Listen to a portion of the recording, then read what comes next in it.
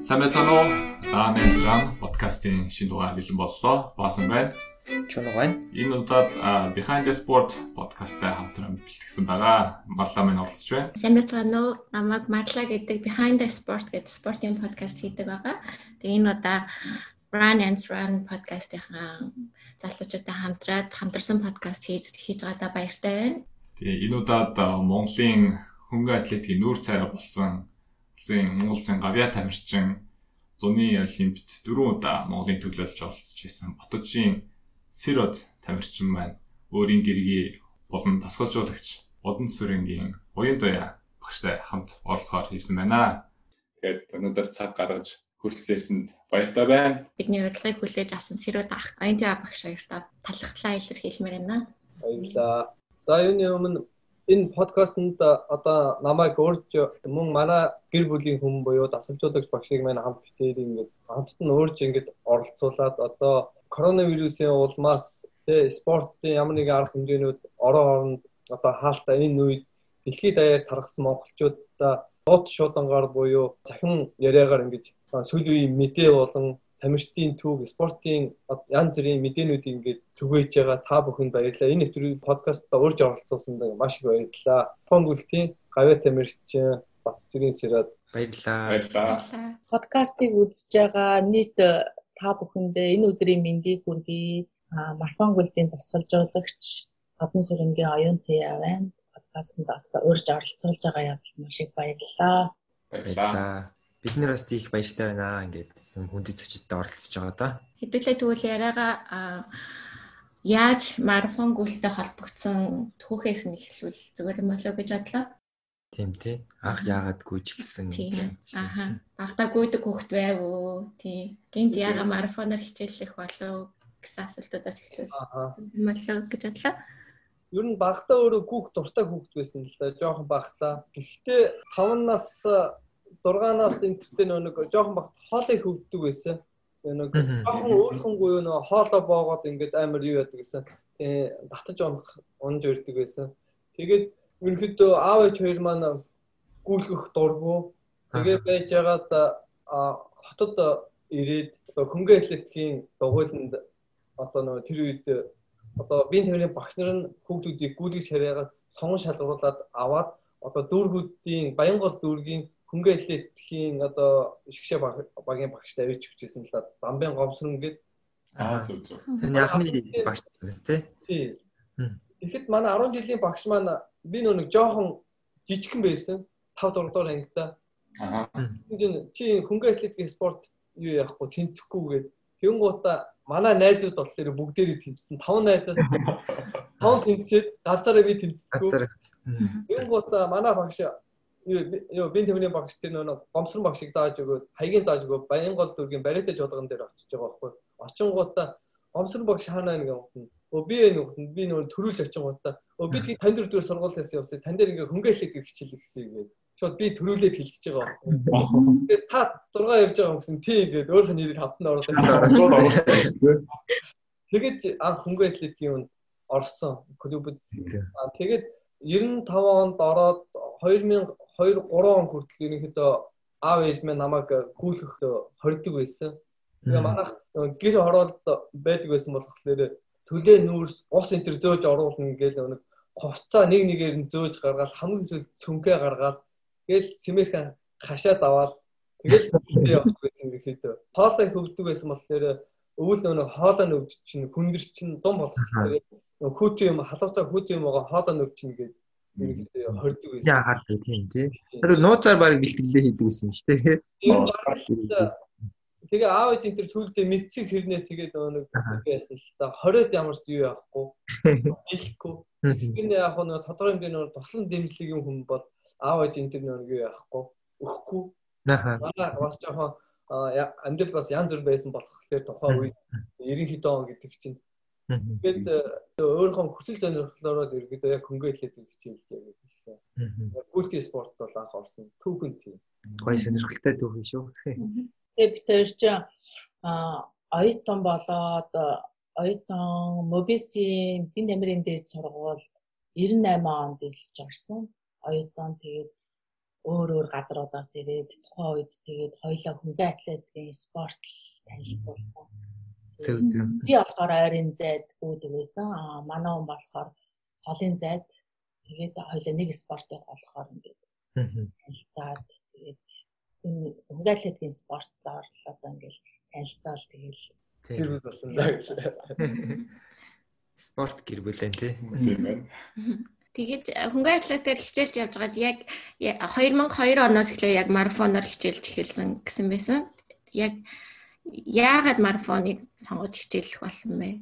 Ерөнхийдөө бид хоёр олоод 2002 онд сургуулаа төгссөн. Тэгээд тухайн үед бол хөнгөн атлетикийн спорт аягүй хөгжил аягүй муу. Тэгээд ерөнхийдөө манай нийгэм ч гэсэн ер нь жоохон хэцүү. Спортоор яваад ингээд хоол олж идээд амьдрахад ер нь жоохон хэцүү үе байсан.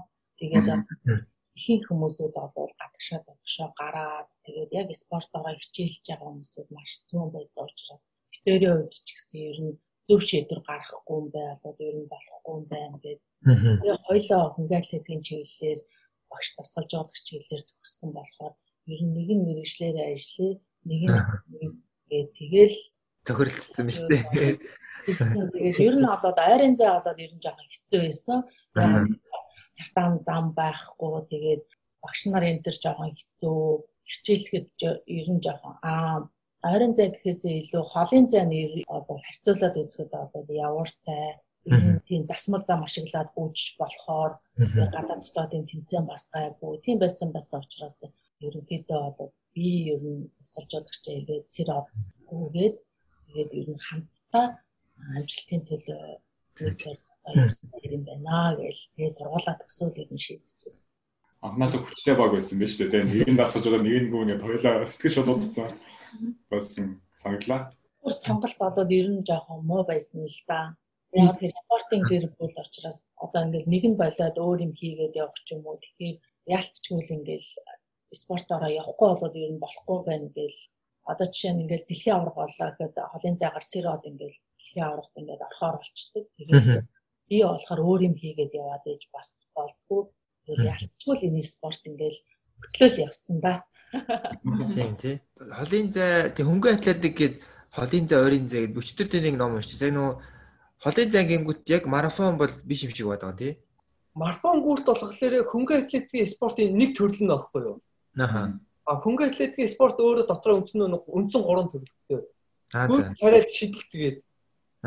Тэнгуутаа гүртэн дотроо нэг ойрын зэнгүүл, дундын зэнгүүл, холын зэнгүүл гэдэг ингээд үндсэн 3 төрөл дахиад хогдчихж байгаа юм. Холын зэнгүүлт нь болохоор 5000, 100000 хагас марафон, бүтэн марафон буюу 40 км гэдэг. Тийм шүү. 5-аас дөрөв болж байгаа. Нэг хамгийн анхны олимп марафон гүйлтээр зохион байгуулагдсан шүү дээ.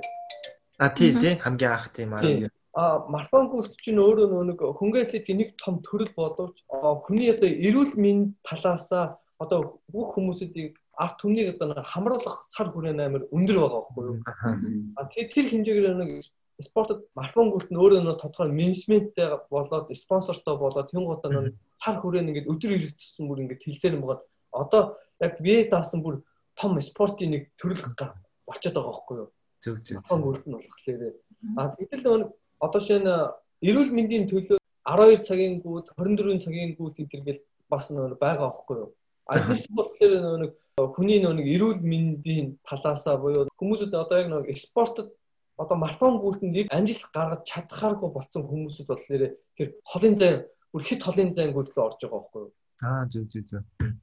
Марафон гүйлт нь өөрөө юу гэхээр тодорхой нэг цаг хугацааг яаж иж спортод өрсөлдөх тийм нормтыг биелүүлж олимп дэлхийн аварга ордог тийм одоо төрөл байхгүй юу? Ультра марафон гүйлт нь болохоор одоо тэр марафон гүйлт өндөр амжилт гаргаж чадахгүй. Дээрээс нь нэг яг хуу эрүүл мэндэ бодоод гүүх сонирхдаг хүмүүс хол хугацаанд гүүх дуртай хүмүүсүүд нэг тийшээ орж байгаа. Дээрээс ультра марафон нэг янз бүрийн нэг байгалийн сааттай орчинд болдог болох байгалыг үзэнгээд нэг ультра марафон хүмүүсийг хичээлдэг. Тэгээд тэр нь бас дэлхийн аварга болдог болохоор. Тийм ингээд жоохон хольж утгах гэдэг. Яг марафон гүйлт нь өөрөө нэг ганц олимпийн дэлхийн аварга хөвлийн зөвшөөрөгдсөн хамгийн ганц гол төрөл байхгүй юу? Зөв. Тийм. Тэгэхээр тэн дээр бас нэг манай хүмүүс бас холын зайн гүйд гэхлээр та 100 км гүйдгүү 50 км гүйдгүү 12 цаг гүйдгүү инээ тэрэ гэдэг асуудаг л та. Тэгэхээр одоо тэр нэг 100 км гүйх 12 цаг гүйх 24 цаг гүйх бол одоо тэр бол миний дараагийн үе шат гэх юм. Одоо тэр зөвхөн нэг спортоор цагны төлөө яаж цаг сайн гарах уу гэдэг дээр ажиллаж байгаа. Тийм хоёр ялгаа. Гэтэ ер нь марафон гүйлд бол хөнгөн атлетик дотор бол одоохондоо ямар ч байсан холын зайтай харьяалаа. Олимпийн шалгуур гэснээс нөгөө нэг манай одоо сонсож байгаа хүмүүс олимпиад яг ямар үзүүлэлтүүдийг биелүүлсэн байх юм бол яг марафон гүйлтээр орж болд юм бэ? Бусад марафоны одоо том марафон, Лондонгийн марафон, Босны марафон гэрт ямар шалгууруудыг биелүүлсэн байх юм бол оролцож болд юм бэ гэдэг тэдний ялгааг та нэг хэлж өгвөл бас хүмүүс сонирхолтой юм болов. Тэр нь олимпиад яаж ордог? Өмнө нь бол Монголын тамирчдаас харах юм бол урилгаар буюу цагаан хуудасаар ордог байсан. Тэгээд та анх удаа шалгуурыг биелүүлээд албан ёсоор олимпиад оролцсон гэж бид сонссон. Тийм талаас ярьж өгвөл.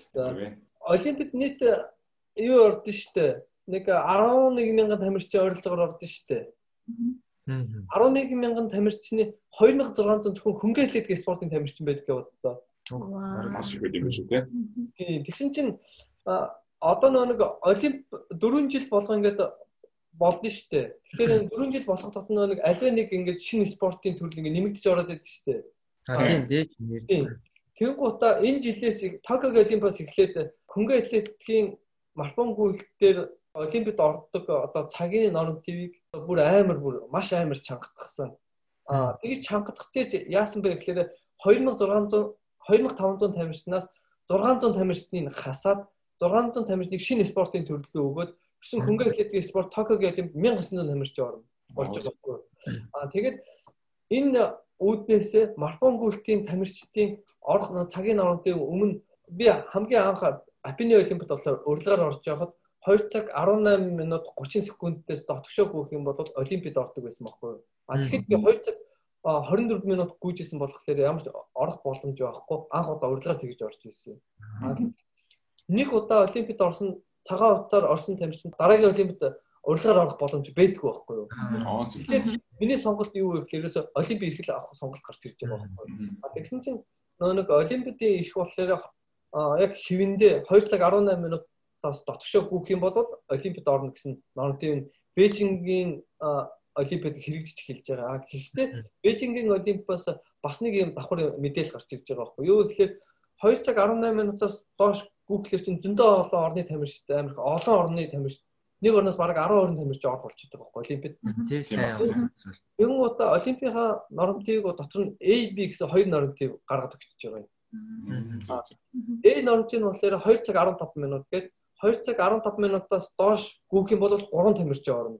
2 цаг 18 минутыг хагалах юм бол нэг л тамирч орно гэсэн тийм чанарын ялгаа дотор дахиад гардаг дотор юм биш тий. Ерөнхийдөө энэ яг жишгээр болохоор олимп дэлхийн аваргын нормтыг дөрөөсө бүгд дандаа ингэж яг энэгээр ингэж явуулдаг. AB гэсэн нормт юм. Нэг усаас тэгвэл хамгийн их дээр нь 4 тамирчиг аль биесээр орох боломжтой гэсэн үг үү тий? Тэгээ ер нь тийм. Бусад өндөр хөгжсөн одоо Кен, Япон, Этиоп эдгээр тамирчдаас бол зарим тохиолдолд 5 тамирчин гээд дэлхийн аварга олимпиад зааж өгдөө. Цаанаасаа зааж. Жижиг улс орон юунууд бол хамгийн дээдл нь 3 тамирч. Эмэгтэй 3, эрэгтэй 3. Одоо AB норматив гээд тэр нь болохоор Бээжингийн олимпиад байсан. Одоо Токиогийн 2020 оны Токиогийн олимпиад норматив яаж заасан гэхээр ерөөсөө Риогийн олимпиад 2 цаг 19 байж байгаад тэгээд шууд бүр ингээл айгүй чанар нь айгүй өндөр олоод тэгээд эрэгтэй тамирчин 2 цаг 11 минут 30 секундыг хагалж яж орно. Эмэгтэй тамирчин 2 цаг 29:30-ыг хагалж яж орно. Гэт ерөөсөө бараг нэг 8 минут орчим ерөөсөө бүр огцом ингээд. Тэгээд ерөнхийдөө бол айгүй асуудал гарсан тэрэн дээр зарим орны тамирчид тэгж 2 цаг 11 гүйж чадахгүй. Тэгээ яаж орох юм тэгээд 11 гүйдэг тамирчид нь ингээл орох юм уу? Улс орн орох юм уу? Бусад улс орн яах юм тэгээд асуудал айгүй хөндөгдөж гарсан. Тэгээд тэгсэн ирнээ болоод яг хоо тамирчдын амжилт тэр хэмжээгээр айгүй агсан. Нормативын хувьд бол тийм байна. Бусад мажор марафонуудад бол бас өндөр шаардлага тавьдаг. Одоо жишээ нь Токиогийн марафонд ороход бол урилгаар орох тамирчид бол ерөөсөө маш эрт сонгогдсон байдаг. Тэгээд амжилтууд харгалзаж үзэж орно. Сонирхогч тамирчид ороход бас тэн дээр шалгуур хэрэгтэй. Тэгээд би буяа гэдээ очиж суулаа. Зарим хүмүүс 10 жил суулаанд ороод тэгээд 10 жилд орсон гэсэн хүмүүс тийм байна. Тийм. Токио марафон хамгийн том марафон шүү дээ. Японы сонирхогчид их ордог хамгийн том марафон байна. Тэгэхээр нөө Токиогийн хотод бол одоо Европын зарим орууд Америк төв Европ ингээд нэг марафон гүйлтүүд орж байгаа тамирчид юу яагаад байгаа зү 80 хэдэн мянган тамирчин орлоо 90 хэдэн мянган тамирчин орлоо гэж газар нутгийн нэг том хоёр дахь нь замын амар өргөн болохоор тийм боломж байгаа байхгүй. Токиод яг тэр одоо 70 хэдэн 80 хэдэн мянган хүн гүйлхийг ирэхлээрээс Токио бол тэрээ яг ингээд яах юм бол 200 мянга бол гарна элбэг гарна хүмүүс орохдоо. Гэтэл яаж ийм вэ гэхээр хүмүүсүүдийг бүртгээд авчиж байгаа юм. Тэгэхээр 6 хүнээс нэг нь суглаагаар орж байгаа байхгүй. Тэр нь багаад 30 мянган хүн Токио марафонд гүйж байгаа шүү. Гэтэл том мажор марафонуудад ингээд шууд одоо мөнгөтэй хүн орох бас нэг том боломж өгдөг байхгүй юу? Юу гэхээр ороход юу гэж байгаа хэвээр $150 гэдэг шүү дээ. Тэрийг 10 дахин нугалт төлөх тийм боломж байгаа. Одоо $1,500 ч юм уу $2,000 тийм орох боломж байгаа. Тийм. Бараг л спонсор болчих. Тийм. Нэгсэндээ спонсороор дугаар авч үзэл гэсэн. Тэгэхээр тийм том марафонуудад ороход нэгд манай багшийн хэл урилгаар орж байгаа тамирчид сонгогдсон байдаг. Гэхдээ сонгохдоо тодорхой хэмжээний цагийн нормтын юм төр биелүүлсэн байж ордог. Сонирхогч тамирчид болохоор заавал бүртгүүлж юм уу суглаанд орж иж тэгээд ор. Олимп дэлхийн аварга тухайн улсыг төлөөлж байгаа гэдэг утгаараа бас нэг цагийн нормтын байдаг. Дээрээс нь тухайн тэмцээний эхний 5 байр юм 10 байр гэдээ бас байрын зааж өгдөг. Цагтаа хамт 2 нормыг биелүүлж нэгсэн олимп дэлхийн аваргад орно гэсэн. Нэгийг биелүүлсэн тохиолдолд бол орох боломж байхгүй гэсэн бас. 5-10 байр гэхэл нөгөө одоо улсынхаа тэмцээнд гэсэн үг үү? Үгүй. Төлөөлж байгаа. Наасан тэмцээндээ.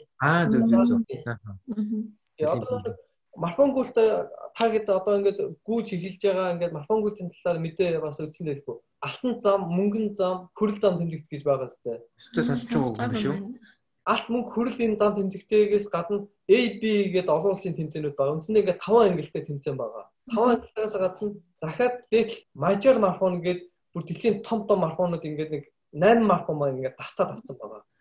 Азиас чинь Токио, Европоос Лондон, Берлин гэдэг тэгээд Америкаас болохоор Бостон, Чикаго, Нью-Йорк гэдэг энэ ингээд 6 байгаа. Энэ дугаар мажор 8 гэдэг ягаад би хоёрыг нэмээд байна гэхээр Олимпийн аварга дэлхийн аварга ороод мажор 8 болсон шүү.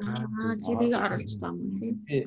Тэгээд алтан зам, мөнгөн зам, хүрэл зам гээл тэмцээнүүд тусдаа тийм. Тэднийгээ ангилаад байгаа юм уу тийм? Тийм, тэднийг ангилаа. Зүг. Бид нар болохоор дандаа нөгөө нэг олон улсын яв тариалагдсан тэгээд замын сертификат авцсан, олон улс бүлээн зөвшөөрөгдсөн тэдгээр ангилд орсон тэмцээнүүд гэсэн үг л дээ. Зүг. Тэгээд ихний 5 байранд орвол тэгээд бас цагаа шатлаа авчихвал тэмцээнд орж болно гэсэн үг тийм. Тэгвэл марафон гүйлт бас нэг том маш сонин штэ. Бусад одоо юунаас мажор гэдэг нэг сая 6 марафон нэглэж байгаа зү. Энэ 6 марафон зургуулалт нь гүгээд дуусан хүн хамгийн төгсгөлийнхаа марафон дээр ийм 6 ийм тэмцээний багц медаль авдсан шүү дээ. Тийм үү? Мажор марафонд орж тэр медалийг цуглуулах нь хамгийн том хүсэл мөрөөдөл байдаг. Тэрэнд орохдоо маш их шалгуур давж иж байна. Тийм шүү. Одоо хэдтэй орсон байгаа гэсэн. Одоо орсон байгаа. Тавтан орсон байгаа. Одоо үлдсэн 3 марафон л байгаа. Америк тийм 3 марафон үлдсэн байгаа. Америкийг тийчээ тэгвэл Америкийг дайлаар мартах нь дээ. Дайлаар нэг гурван нэг тэмцээн уралдаанд гол дээр орох талаар нэг иймэрхүү. Тийм шүү. Та 2012 оноос марафон хичээж эхлэв. Тэгээ 2 жилийн дараа Афины Олимпиад оролцсон байсан. Тийм 2002 онд тийм 2004 онд Афины Олимпиад оролцсон байсан. Тэгээ хоёрхан жилд ийм боёнхоо хугацаанд яаж та ийм их амжилтыг гаргаж чадваа? Нууц нь юу байваа? Ерөөсө тухайн үед яг Монголоос өөр нэг юу байгаагүй. тамирчин яг ингээд олон улсын тэмцээнд ингээд өрсөлдөх тийм тамирчин энэ байгаагүй. Би нэг Хонконгийн стандарт чартад марафон гэдэг нэг жил болгоны 2 сар болдог. Тэр тэмцээнд маш их юу яасан оролцсон. Дээрээс нь 2003 онд анх удаа Францын Парис хотод болсон нэг хөнгөн атлетикийн дэлхийн арга шалгалт тэмцээнд ороод юу лээ Монгол улсын 19 бараг яг 20 жил болох гэсэн Монгол улсын марафон гүйлтийн рекордыг тэнд шинжилэн тогтоогоод тэгээд тэр үеэс яг юу гэмдэ олон улсын дэлхийн хөнгөн атлетикийн холбооны бүртгэлд ороод том тэмцээнүүдийн нэг юунд гэмдэ одоо хараанд орж ирсэн. Хараанд орно гэдгнээсэндээ Монгол хүн 2 цаг 26 минут гүйчлээ. Монгол хүн марафон гүйж чаддаг юм байна гэдгийг дэлхийд даяар бас нэг юм юу гэж байгаа юм мэдээ өгч байгаа юм тий. Тэгж мэдээ өгөөл Монгол дэлхийн олон улсын олимпийн орооноос Монголын олимпийн ороонд болон дэлхийн хөнгөн атлетикаас Монголын хөнгөн атлетикийн холбоонд ингээд Монгол эмэгтэйнийг эрэгтэйнийг ингээд марафон гүйлтэнд ингээд урилгаар орох тийм цагаан утас хоёрыг өгсөн. Тэнд нь нэгэнд нь одоо би ороод нөгөөдөгт нь манай эмэгтэй тамирчин Ил Отгонбаяр маань орж ирсэн. Тэгж л хамгийн анх одоо олимпиад орж ирсэн да. Тийм болохоор 2002-оос хүйж эхлээд 1 жилийн дараа л шууд яасан байж тээ. 226 үзсэн юм байна шүү дээ. Хатын зайд төсвөртэй сайн одоо тэсч гүйж чаддаг байсан учраас л тухайн тэмцээнийг ингээд сайн цагаар ингээд өндөрт аваад гараад ирсэн. Тэгээд дараагийн тэмцээн уралдаанд бэлтгэл сургалтаа арай өөрөөр хийгээд тэгээд сайжирч байсан. Тийм тий. Тэрнээс олвол хэр аргийн хүн тэгэл тэр хол зайд ингээд ийм богино хугацаанд бас гүгээд чинь гэж бас хэцүүлтэй. Одоо та хоёр маань Японд байгаа тий. Тэгээд Сэрат ахын амжилтуудыг яг хувийн personal best гэдэг хувийн одоо амжилтуудыг харсан чинь дандаа Японд тогтоосон амжилтууд байсан. Тэгээд би тэгэд бас харж агаад Япон бас их ээлтэй байд юм болоо да гэж бодсоо. Одоо ч гэсэн ингээд Японы клубт харьяалагдаад бэлтгэл сургалтаа хийгээ байж байгаа. Ийм тухайга та бас бидэд сонирхуулж ярил. Тий, эхлээд анх одоо өөрийнхөө хувийн амжилтуудыг ерөнхийдөө Европ твүүдээр их Европын тэмцээнүүдэд их эвдэж хэлж ирсэн. Хамгийн анх 2010 онд миний хамгийн анхны мажор марафон, Берлиний марафон 2 цаг 12:42 гэж 10 дугаар байрт орж ирсэн. Тэгээд тэрний дараа жил 11 онд нэг олимпик авах гээд Лондон марафонд 2 цаг 11:35 гүйгээд марафон гүйлтийн рекордыг эвдсэн. Тэгээд тэрнээс хойш ерөөсөө марафон гүйлтийн одоо Лондонгийн марафон 9-р байрт орсон. Одоо нэг топ 10-т орсон. Тэрний дараагаас нэг юу яасан? Японы тэмцээн уралдаанд их сонирхож эхэлсэн л дээ. Тэгээд Японы тэмцээн уралдаанд руу ороод яасан чинь илүү их нэг болон нөхцөл нь арай өөр. Европын цагаар чинь хоол унд Монгол хүн тохирохгүй болж эхэлж байгаа байхгүй юу? Арай өөр цагийн төрөнд гарч ирээд тэгээд хятад гэхлээр хятад бас арай бас манай Монгол бас арай өөр болчиход байгаа байхгүй. Цагаагаар хоолны үн. Японд тэмцээн уралдаанд ороод ирсэн чинь Японы нэг цаг агаар болон хоол унд нь арай нэг юм эрүүл мэнд тал руугаа арай өөр болж эхэлж байгаа байхгүй юу?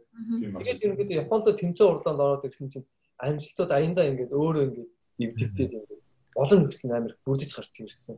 Тэгээд дээрэс нь Японы марафон гүйлтийн тэмцээн уралдаан ямар ч олон улсын тэмцээн уралдаан олимп дэлхийн аварга болдог дайны зохион байгуулалт маш өндөр бол.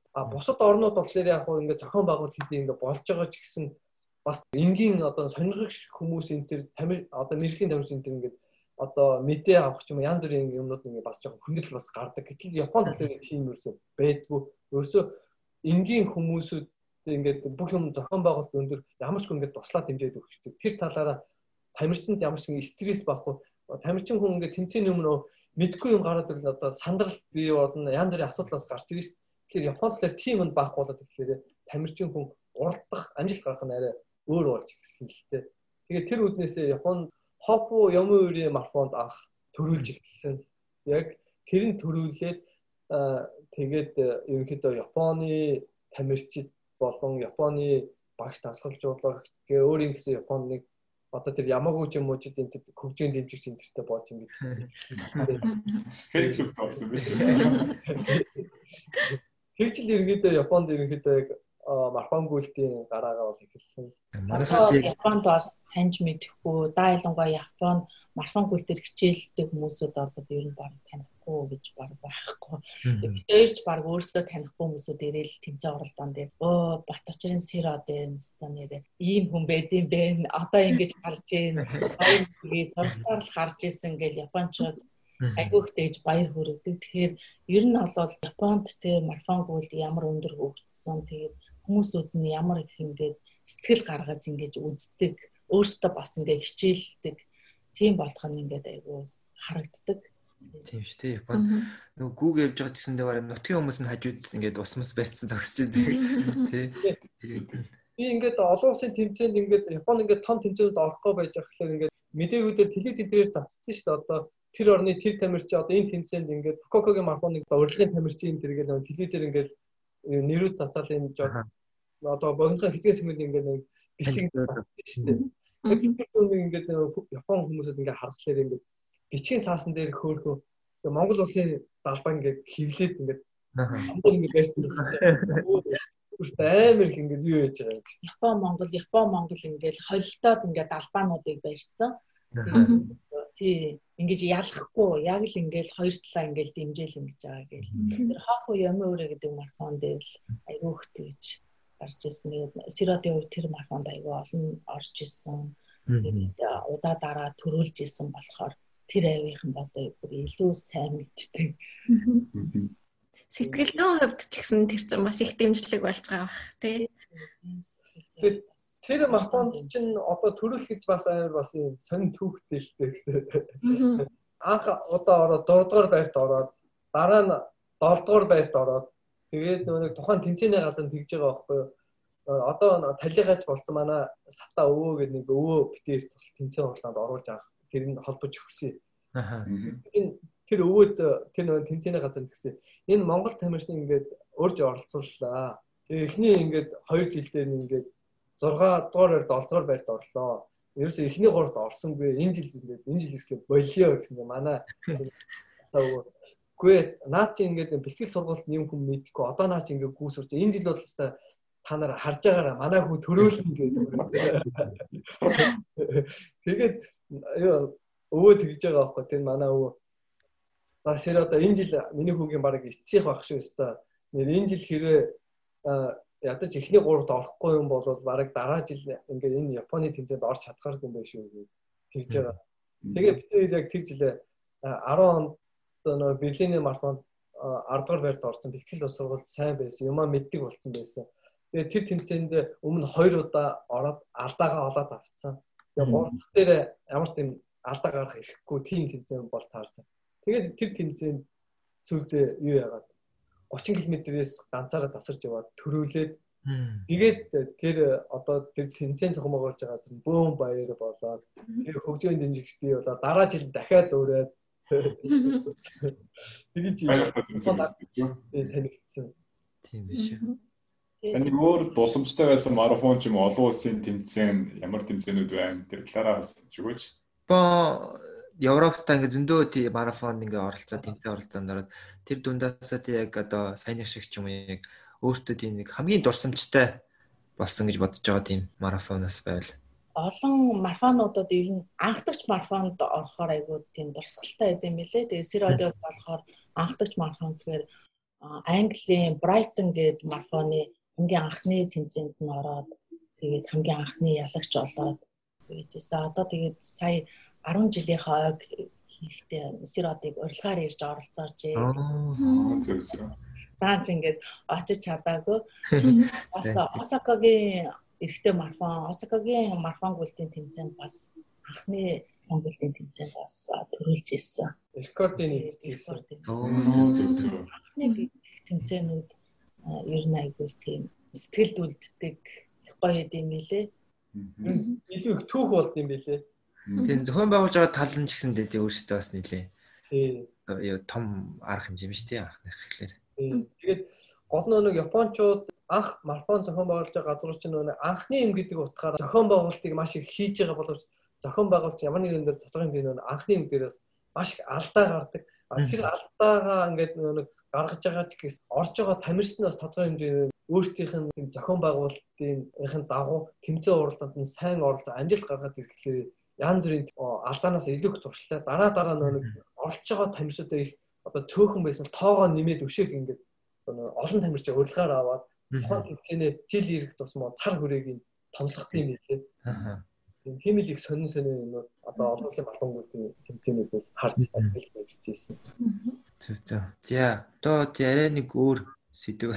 Тийм дасгалжуулагч багш байгаа болохоор энэ талаас тийм бас асууя гэж. Одоо тамирчин гэдэгээс гадна тийм өөрөө тийм дасгалжуулагч мэрэгчлээ байхын тийм давуу талыг та юу гэж бодож байна? Энэ дээрээс маш их том давуу боломжууд маш их гардыг байлээ. Яагаад гэхээр одоо жишээ нь би өөрөө хэрвээ хөнгө атлетийн сургалт дасгалжуулагчаар төгсөөгүй спортын ямар ч мэдлэггүй байсан бол өнөөдөр ингэж 39 нас хүртэл ингээ марафон гүйлтэнд ингэж удаан хугацаанд энэ өндөр амжилт юм уу одоо нэг биеийн формыг хадгална гэдэг үг үнэхээр бүтшгүй асуудал л та.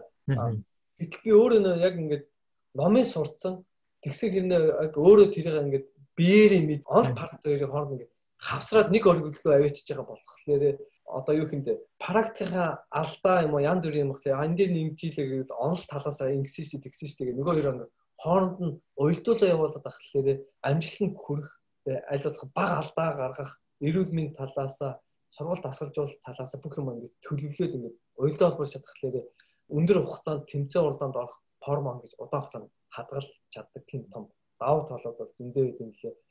Хэрвээ би одоо шинэ өөрөө ингээд спортоор сурд төгсөөгүй компьютер ч юм уу эдийн засаг ч юм уу тийм байсан бол спортын доторх яг ямар үед нь хүн ямар хоол унд идэх хэвээр ямар үед нь яаж амрах хэвээр ачаал яах хэвээр цаг агаар ер нь яад ин гэдэг нэг мэдээлэл ерөнхийдөө яг хуу хилтэй устдаа хэрнээ ингээд авсан хэрнээ яг өнөөдөр шиг энэ төвшөнд ингээд өөртөө ингээд марафон гүйлтэйгээ уялдаа холбоотойгоо гэж авч чадахгүй байсан баха.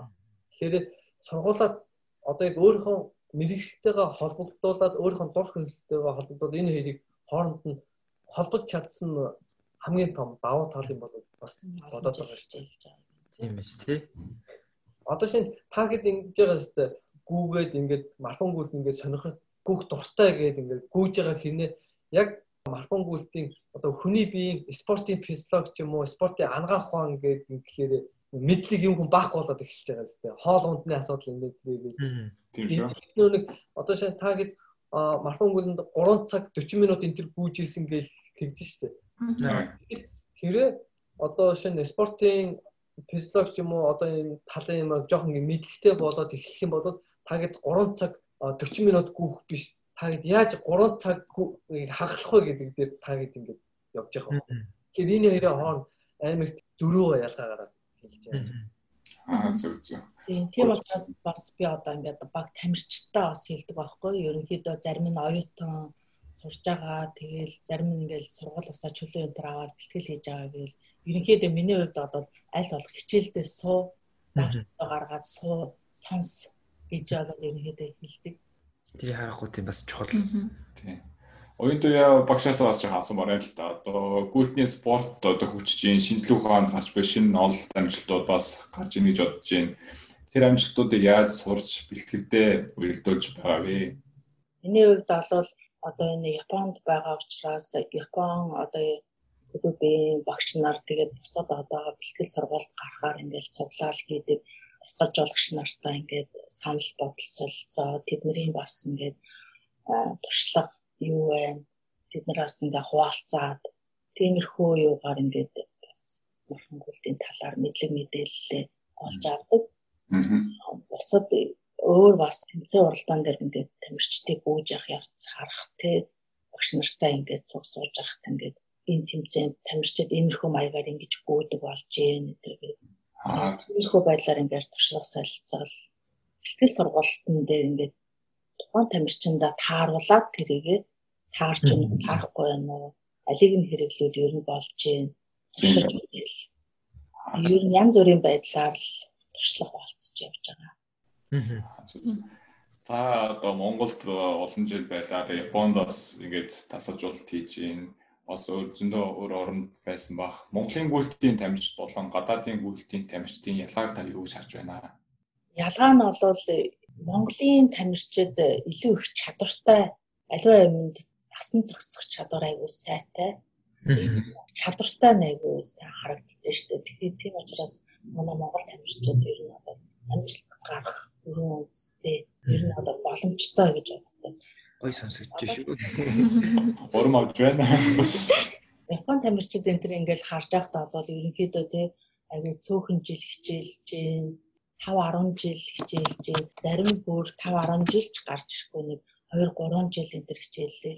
Нэг тэмцээнд ч юм өндөр амжилт гаргаал тэгээл зал дараагийн тэмцээнд ингээл амжилтгүй болоод ирэхээр болох ч юм уу. Тэр нь бол яг зарим сургалт тасалжуулагч ч юм уу. Тухайн тамирчнаас шалтгаалж байгаа хахал та.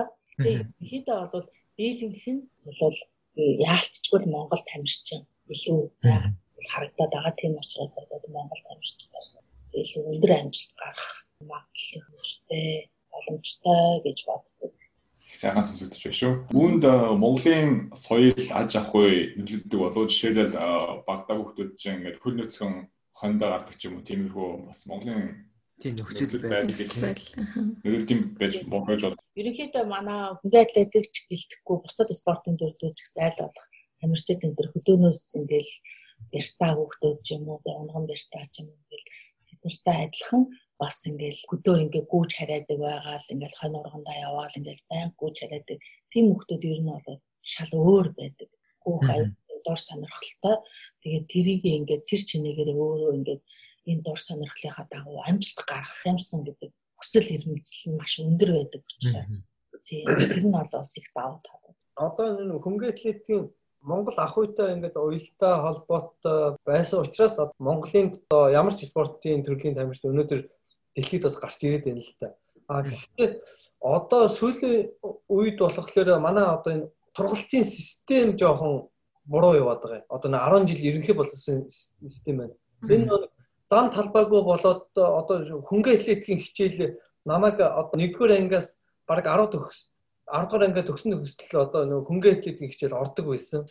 Одоо болохоор намайг их сургуульд ороод ерөнхийдөө тэрнээс хойш 2001-2 оноос хөнгө атлетикийн хичээлийг ерөнхийдөө 10 жилийн сургалтын хөлтөөс бараг хасаа хийцэн. Зөвхөн нэг намрын спирткад интергээл хаяа нэг тэмцээн урлаа зохион байгуулдаг.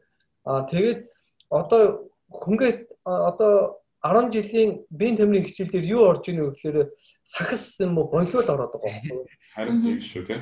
Одоо шинэ сахис волейбол ер нь бүх спортын хамгийн анхны үндсэн суурь нь болохоор хөнгө атлетик гимнастик хоёр байдаг байхгүй юу? Хөнгө атлетик гимнастик хоёроор одоо 10 жилийн хүүхдүүд бүгд ингэ хичээлээ сурсан тохиол бусад спортын төрлөө одоо ороод ур чадвар гарах нь маш өндөр. Дээрээс нь одоо суурийн зөв тавиад өгч тохиол хүүхдүүд цаашаа өөртөө хөгжих нь хамаагүй өндөр байдаг. Японы сургалтын систем болохоор ерөөсөө хөнгө атлетикийн хичээл бол ерөөсөө байнгын 10 дугаар ахлагаа ингээд төгсөн хөнгө атлетикийн хичээл байдаг болохоор эдгээр нэг бусад спортын төрлөд өндөр амжилт гаргаж байна. Гүрт спортын дээр бас өндөр амжилт гаргаж бүгдээрээ бүх нийтээрээ гүйж байна. Хамгийн нэг том жишээ гэх юм бол дэлхийн том одоо хөл бөмбөгийн багууд байна, саксны багууд байна. Эдгээр ганцхан саксан бөмбөгөө тоглоод ганц хөл бөмбөгөө тоглолтгүй. Яагаад гэвэл эднийг мэрэгжлийн баг болоод мэрэгжлийн болсон ч гэсэн 7 хоног нэг юм уу 2 удаа хөнгө атлетикийн хурд хүчний тусгай тийм бэлтгэл заавал тэднэрт орж өгдөг байхгүй юу? Манайхан болохоор саксыг зөвхөн бөмбөгөө тоглоод байвал ерөөхдөө сакс тоглож юм байна. Хөл бөмбөгөө өшгөлөөд байвал болчих юм байна гэдэг хөнгө атлетик авч хаяад байгаа байхгүй юу? Гэтэл одоо энэ том мэрэгжлийн тамирчид хувийн дасгалжуулагч гэж байдаг шүү дээ. Тэгээ одоо бүх спортын төрөлд байгаа бүх алдартай том тамирчид байна. Бүгдээрээ хөнгө атлетик хувийн дасгалжуулагчтай. Бид нар яагаад хувийн дасгалжуулагчтай байна вэ гэхээр хөнгө атлетик чи өөрөө нэг бүх хөдөлгөөнийх нь үнд суурийг тавьж өгдөг, хурд хүчийг гаргаж өгдөг болохоор тэд нэ тусгай мэрэгжлийн хөнгө атлетикийн багшаар хурд хүчнийхээ хурдныхаа дасгалуудыг тэднэрээр ингээд заалгаж аваад байгаа байхгүй юу.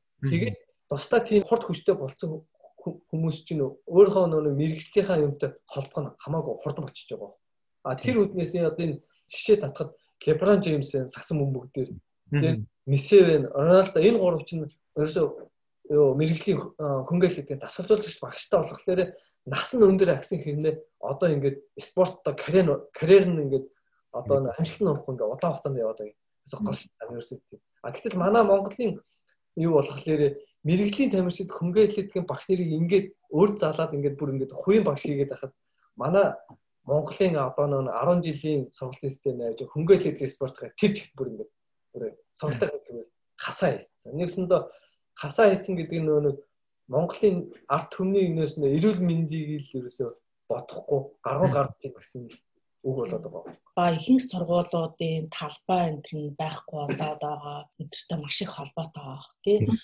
Талбай байхгүй болохоор ч нөгөө бидний мөрийн багш нар ч гадаа хөнгөний хичээл энэ төр орох нь багасаад бид нарыг жоохон байхдаа бол хөнгө атлетикийн хичээлүүд маш их ордог байсан.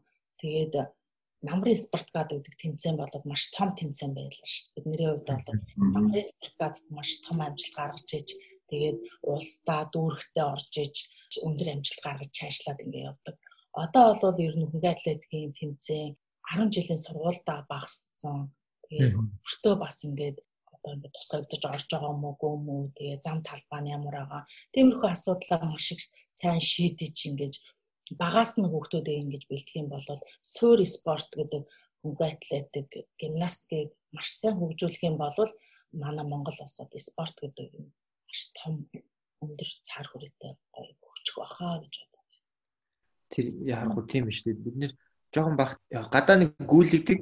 Тэгтээ дэр талбайнууд нь одоо бол баг нөгөө гадаа талбайнд оронд нь өөр барилга барьчихсан. Харагдаад байна. Манай бусад төрлийн спортын төрлүүд энэ төр бол ингээд хамт ингээд тааралдаад бэлтгэл сургалт хийх ч юм уу эсвэл ингээд чат матаар ингээд холбогдоод зарим нь ингээд асууж масуудаг л да. Ингээд тамирчтай тий одоо шгшээгийн тамирчтай ингээд гүйлтийн спортыг гүйлтийн спортоор хичээлүүлэх гэсэн юм аа. Ингээд яаж ингэж гүйлтээр яах вэ? Тэр чинь цаанаа ингээд тамирчид хичнээн одоо жишээ нь боксинг тамирчид ч юм уу ингээд хөл дээрээсээ ажиллах хэрэгтэй байдаг тийм ажиллуулганд бол гүйлт гэдэг юм ямар чухал гэдгийг ингээд бүр ингээд тамирчин болоод ирсэн байна багш нар нь ингээд авахгүй тий тэр ингээд бүр багаас нь ингээд уяагаад игэл тухайн тамирч өндөр амжилт гаргах магадлал нь бүр илүү л олж яана л гэсэн. Одоо тийм тамирчид бас байна л да. Тийм бисдэж одоо хөхийнхэн байна боксийнхэн энэ одоо ингээд хөнгөнөөр бас ингээд давхар ингээд гүйлтээр хичээллээд өөрийнхөө спорттой ингэж амжилт гаргаж явж байна. Одоо энэ боксing нэг тамирчин байгаа л да. Мөнх Эрдэнэ шүү дээ. Тийм. 10 он баха. Азийн наадмаас алт аваад дараа нь Лондонгоос мөнгө авсан шүү дээ. Тэрний өмнө 2-3 жилийн өмнө Мөнх Эрдэнэ боксийн чинь жодохийн тэр чинь нэг 7 нотаа нэг удаа кросс гүйлт хийдэг байхгүй. Спортын төвөөс гараад угшаа нэг марш их тэнгэрийн амаараа боцдог байхгүй юу. Мөнх Эрдэнэ болохоор юу яадаг байсан. Надад хэлээд Сэрото би ингээд гайгүй гүйс сурмаар байна. Гүйхгүй бол хөл дээр юу н ажил болохгүй байна гэд. Чи надад туслаач гэд. Тэгээд би одоо ингээд танах кросс хийдэг хэр байна гэсэн чинь би ерөнхийдөө яг төрүүлж чадахгүй сүүлд нь орох яг дунд авчаал би гоё ингээд боксоос ингээд төрүүлмээр байна. Би тасраа төрүүлдэг болмоор байна. Тэгээд би Мөнх Эрдэнэийг 14 хоног өглөө эртээр уулзаад тэгээ хамт дагуулж гүгээд юмнууд зааж өгдөг байсан шүү дээ. Тэгээ Мөнх Эрдэнэ өглөө бид 6 цагт уулзсан шүүгээд цаг тохирчоод тэгээд би нэг 5:55 гээл яг нөгөө газараа ингээл очиод ингээл юу яаж яхад Мөнх Эрдэнэ бүр 10 минутын өмнө ирсэн би мээ халаацсан бүр амар хөдөлмөрч. Тэгээд туралд Мөнх Эрдэнэ гүйлтийн спортыг нэгт мэддэг болсон. Хоёрт нь бол маш сайн сурсан. Одоо л боксийн дундаа Мөнх Эрдэнэийг гүйцэтгэх хүн ер нь нэгч байхгүй шүү. Тийм болохоор Мөнх Эрдэнэ олон жил удаан хугацаанд форма хадгалж маш олон тэмцээнд амжилттай оролцсон. Тэгээ би бас бахархтай 14 хоног юу хөнгө атлетикийн тухай ингээд заагаад гүйсэн ч гэсэн ингээд нэг юм одоо бүр дуу юм хэлж өгөөгүй гэсэн тодорхой юм заагаад өгсөн. Гэтэл миний тэр заасан жоохон юм өөр төрийг хэрэгжүүлээ бүр өөрийнхөө тэр нэг хүсэл мөрөөдлийг бас биелүүлсэн байгаа байхгүй. Тэнд Мөнх Эрдэнэ маш их байв. Тэгэхээр хөнгө атлетик гэдэг чинь тэгэхээр бүх спорт ерөөсөө хэрэгтэй бэлтгэлийн талаар ярихад ер нь дасгалжуулагчтай бэлтгэл дасгалжуулагч уу бэлтгэл хоёрын ялгаа нь юу гэдэг болов? Өөрөө бэлтгэх. Тийм өөрөө бэлтгэх. Дасгалжуулагч бэлтгэх. Одоо юу штэ зарим бэлтгэлээр юу дасгалжуулагч багш байхгүй штэ. Одоо нөгөө кросс гүйл, зөөлөн гүйл мөлтэй үед бид ингээд ингээл багшаасаа төлөвлөгөөг аваад за ийм бэлтгэл хийх юм ингээл гараа явчихна. Нэг чухал нэг хурдны бэлтгэл янз бүрийн бэлтгэлүүд шүү. Тим дээрс нэг багш яг ингээд өөрөө нүдэрээ харж байгаа цагаа дараад гүйлт болохгүй байна уу? Юу нь болохгүй байна? Засч хэлнэ. Ядраад жоохон замдаа жоохон наануу цаануу болох юм бол загнана. Тэгээд ядраад болохгүй амрааж байгаа дахиад явуулах уу гэдгээс яг багш тухайн үед нэг нүдэрээ харж байгаа бүх юмыг бас ингэ зохицуул тааруулж байна. Тэгэхээр багштай хийн гэдэг бол үнэхээр бас маш их том давуу тал. Яагаад гэвэл би ингэх юм бол энэ нэг хүн байгаа шүү гэдэг намайг бас хүн бас харж байгаа шүү гэдэг нэг байгаа. Хоёр юм бол би энэ багшийн уран бүтээл шүү гэдэг талаас бас харах. Хэрвээ би бэлтгэлээ маш сайн ингэ амжилт гаргахгүй бол энэ багш надтай ингээд өглөө өдөр орой ингээд халуун хүүд нь хамт ингээд байсан хэрнээ тамирчид амжилт гаргахгүй бол нэг хүний өөр ажил хийгээ амжилт гарах хайран алтан цагийн биш шал дэмий бас үрс таарах болчиход байгаа. Тэгэхээр хүн бас хэрэг багштайгаа хамт бэлтгэл хийх бас ботгол асуудал. Ягаад тэгэхээр би нэрээ өөрийнхөө төлөө биш шүү. Би маш олон юмны төлөө би явж байгаа юм биш үү гэдэг. Толгойд нь бас нэг жоохон дохио байнга ингээд өгч тэр хүнийг бас уран зориг оруулж ийн гэсэн үг л дээ. Багштай. Тийм таны бэлтгэл гэж ярьснаас яг таны нэг өдөр ямар хуу өнгөрдөг вэ? Та хоёрын гэх юм уу дасгалжуулагчийн хувьд тамирчны хувьд та хоёрын нэг өдөр яг ямар хуу өнгөрч байна? Заримдаа юу яд нь шүү дээ. Би чинь баг айлын 5 хөнгөчийг байна. Заримдаа чи буудалд байгаа мó чи босс юмаа хий. Зингээ гарна шүү дээ.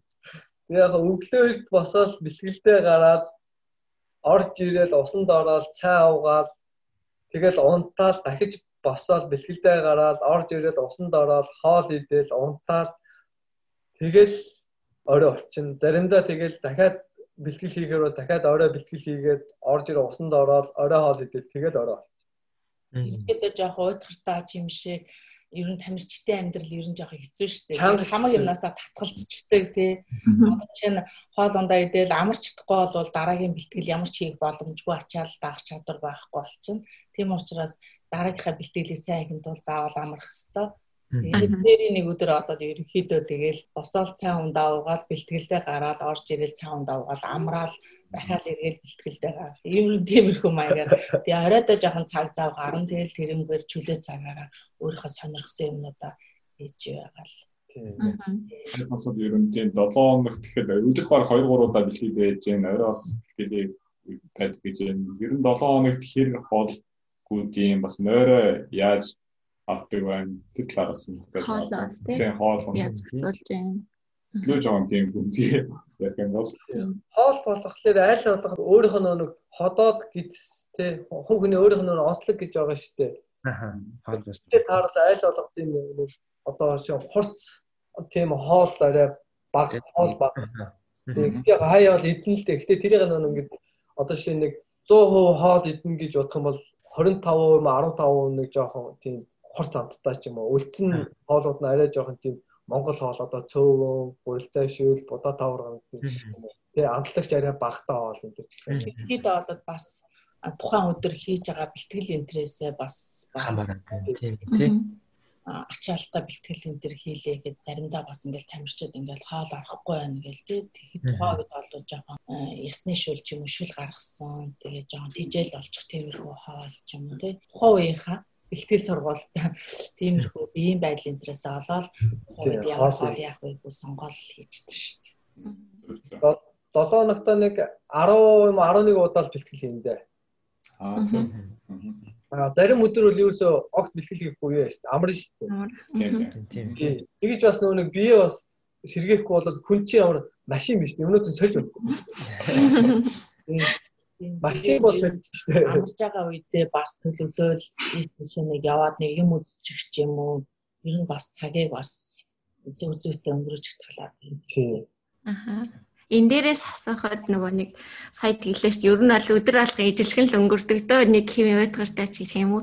Энэ дундаас ямар мотивацаар одоо гүүх урам зориг өгөөд дараагийн тэмцээнд бэлтгэх тэр урам зориг мотивацийг өгөөд байгаа юм бол яг л энэ нэг бэлтгэлийн төлөвч нэг зүгээр ингээд одоо шинэ өдөр болго ингээд гүүгээд байдаг биш. Ямар чи ингээд бэлтгэсэн ингээд шат шатаар ингээд явдаг. Шат шат ахих тусам нэг дараагийн ихийг бэлтгэхэд бүх юм өөрчлөгддөг болохоор тэр бүгдийг өгсөхийн тулд амралт хоол тэгээ дараагийн шатлал гарахын тулд бие ихлэ бэлдэж явах хэрэгтэй байхгүй юу? Гэж бэлдэж чадахгүй одоо жишээ нь ингээд нэг л алхам буруу гэх шиг ингээд доошоо одоо жишээ нь нэг шат уруудах юм бол доошоо нэлээд урууд нь шүү дээ. Бусад тэр чинь зөвхөн хамгийн гол нь спортын хамгийн аюул нь. Амарч ийнч гэдэг юм уу? Тэгэл за амарч байгаа юм чинь гээл гадагш шиг гараал ингээл яваад ингээл өгчих юм бол тэр чинь нөгөө эргээд маргааш юм бэлтгэлээ яаж хийх үү те. Тийм хүмүүсудаа бас сайн бодолцож амрах ёстой. Яг тэр бүхэн ингээ бодоод эхлэн дээрэс нь тэр бүхний дараа нэг дээр гарах нэг өөрийнх нь гол зорилго байгаа болохоор би нэр яг ингэчээд энэ дээр очихын тулд би өөр ингэх хэрэгтэй байна. Энийгээ ингээд сайн хийцэн чи энэ дээрээ сайн амрахгүй бол би энэ дээрээ би гарч чадах юм байх шүү гэхлээс яг тэр чинь нэрээ тийм байх шүү гоо над ингээ өөр ирэхгүй ингээ урам зориг юм уу чи амрах ёстой тэгэх ёстой гэдэг юм чи ингээ цаанаасаа бүр ингээ өөр ингээ өгдөг байхгүй. Тэгээ гол нэг марафон гүйлт чинь өөрөө нэг бусад заалны спортыг бодвол хамгийн гоё том давуу талууд зөндөө байдаг шүү дээ. Юу вэ гэхээр заалны спорт ч юм болохоор 4 хаан дотроо том гэрлийн гол бүх юм ингээд үргэлжлэл дуусдаг шүү дээ. Марафон гүйлтээ хамгийн том давуу тал нь байгалийн бүх нөхцөлд өөрөө бэлтгэл сургалтаа хийдэг. Тэгвэл оронд бэлтгэл сургалтын оронд тэмцээн уралдаанд очихлоор чинь тухайн орчин бүгд өөрчлөгдөн годомжоор явж байгаа хүмүүсүүдийн хандлага нэг өөр, царайт ус өөр, хувцс өөр, барилга байшингууд өөр гэхлээр чинь тэр хүний тэр юуг амир хилж өгдөг байхгүй юу? Нүдийг хилж өгнө, оюухаа масан амрааж өгдөг байхгүй хамгийн гол. Тэгэхээр марафон гүйлтээр одоо ялангуяа энэ Японд байгаа хүмүүсүүд ингээд ажлынхаа хажуугаар гүйтгэхийн гол шалтгаан тэр байхгүй. Баян компьютер шагаачаал гадаа гараад тэтгэл хүрээлэлөө гараад явах тэр чинь нүд нь өөр ирэхгүй сэргээл ядгийн өөрөө сэргээл ингээд амар гоё ингээд би ингээл амраал тэр хэмжээгээр ингээл боломжоор өөртөө гүүгээ ч юм алхаад ч юм ингээ ороод ирэхлээр тэр хүн амар их тийм дараагийнхаа ажил ирч хүчийг тинээсээ ингээ аваад байгаа байхгүй. Тэгэхээр марафон гүйлтэд даваа тал нь яг тэр байгаа.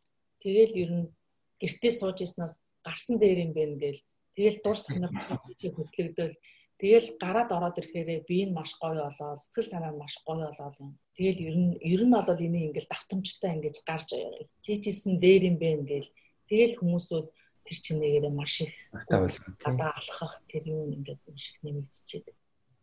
Бас нэг нь бол тэр одоо ингэж байгаа хэвээр спортоор хичээлдэггүй хүмүүсүүд ингээд хоол их идчихэл яах вэ хоол шингэдэггүй гэл тэгээд тэр хүмүүс ингээд гадаа гараад годомжоор нэг хэдэн минут алхаал тойрол ингээд ороод ирэхлээр эцээ хоол амар гоё шингэсэн дараагийн идэх хоолын бүр ингээд хүлээгээд идэв.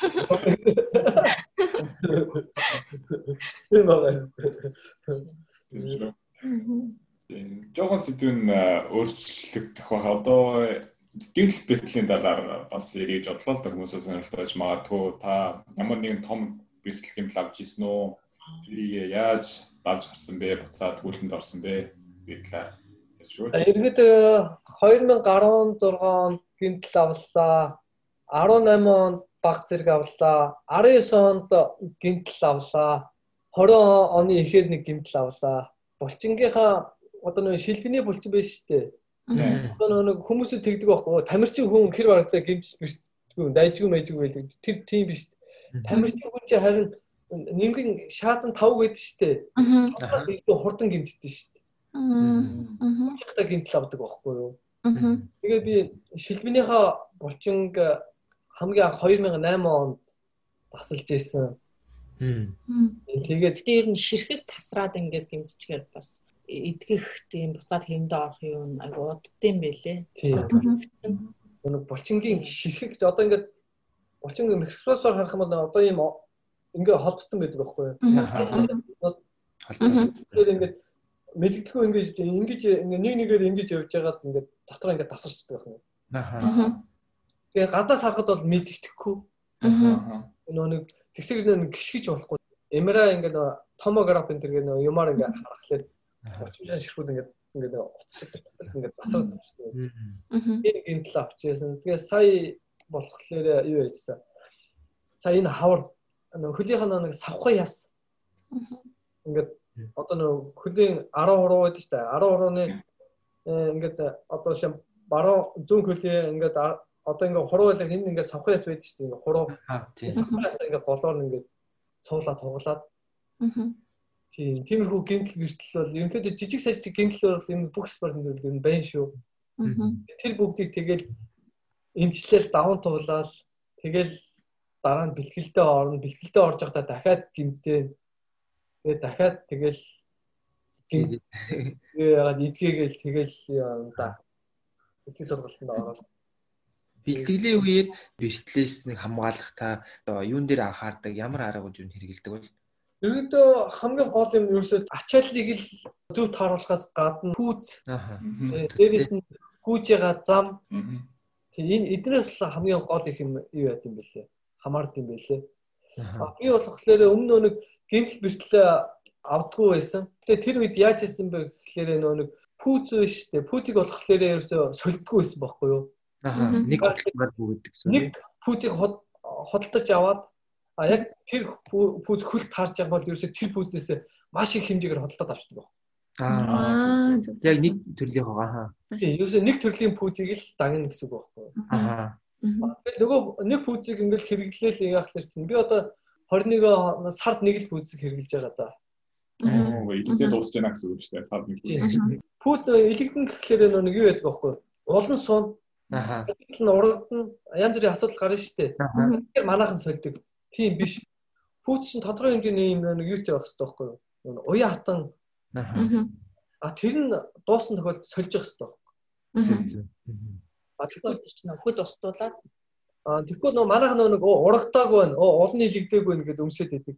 Тэгэхээр тэр чинь нэг гинтл бэртлээ дөө аваачаад байдаг. Тийм шүү. За биэс готлаа солилцоо. Тэрийг бас нөгөө тэмдэглэдэг шүү дээ. Strava Google аппликейшнүүд дээр пүүзнийхаа аюуг оруулаад хэдэн километр гүйж нэг 500 би нэг топ сонсч байсан санагдаад байна. Хэдэн дундаж таарсан тийм тоонд хүрэх юм бол өөр пүүз авах хэрэгтэй. Яг готл ярьснаас та ямар готл өмсөж байна?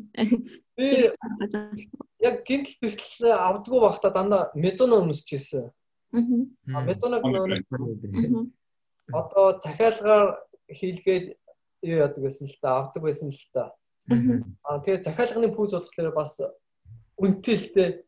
Одоохонд бол Nike-ийн пүүз өмсөд байна. Nike өмсөд байна. Нөгөө бөө асуудал дагуулад байндуулаад исэн пүүз мөн нөгөө заалтай. Тийм. Гэхдээ тэр чинь одоохондоо олимп хүртэл гайгүй бол тохирсон.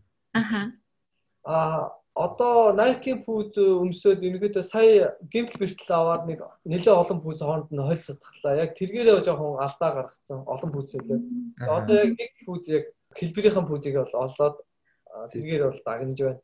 Та нөгөө тэр Nike-ийн пүүз өмсөд гэх юм уу чинь яг одоо амжилтанд гэх юм уу перформанс нөлөөлж ийн гэж та бодож байна уу? Ер нь одоо энэ тамирч амжилт гаргаж байгаа тамирч ер нь нөлөөлж байгаа шүү.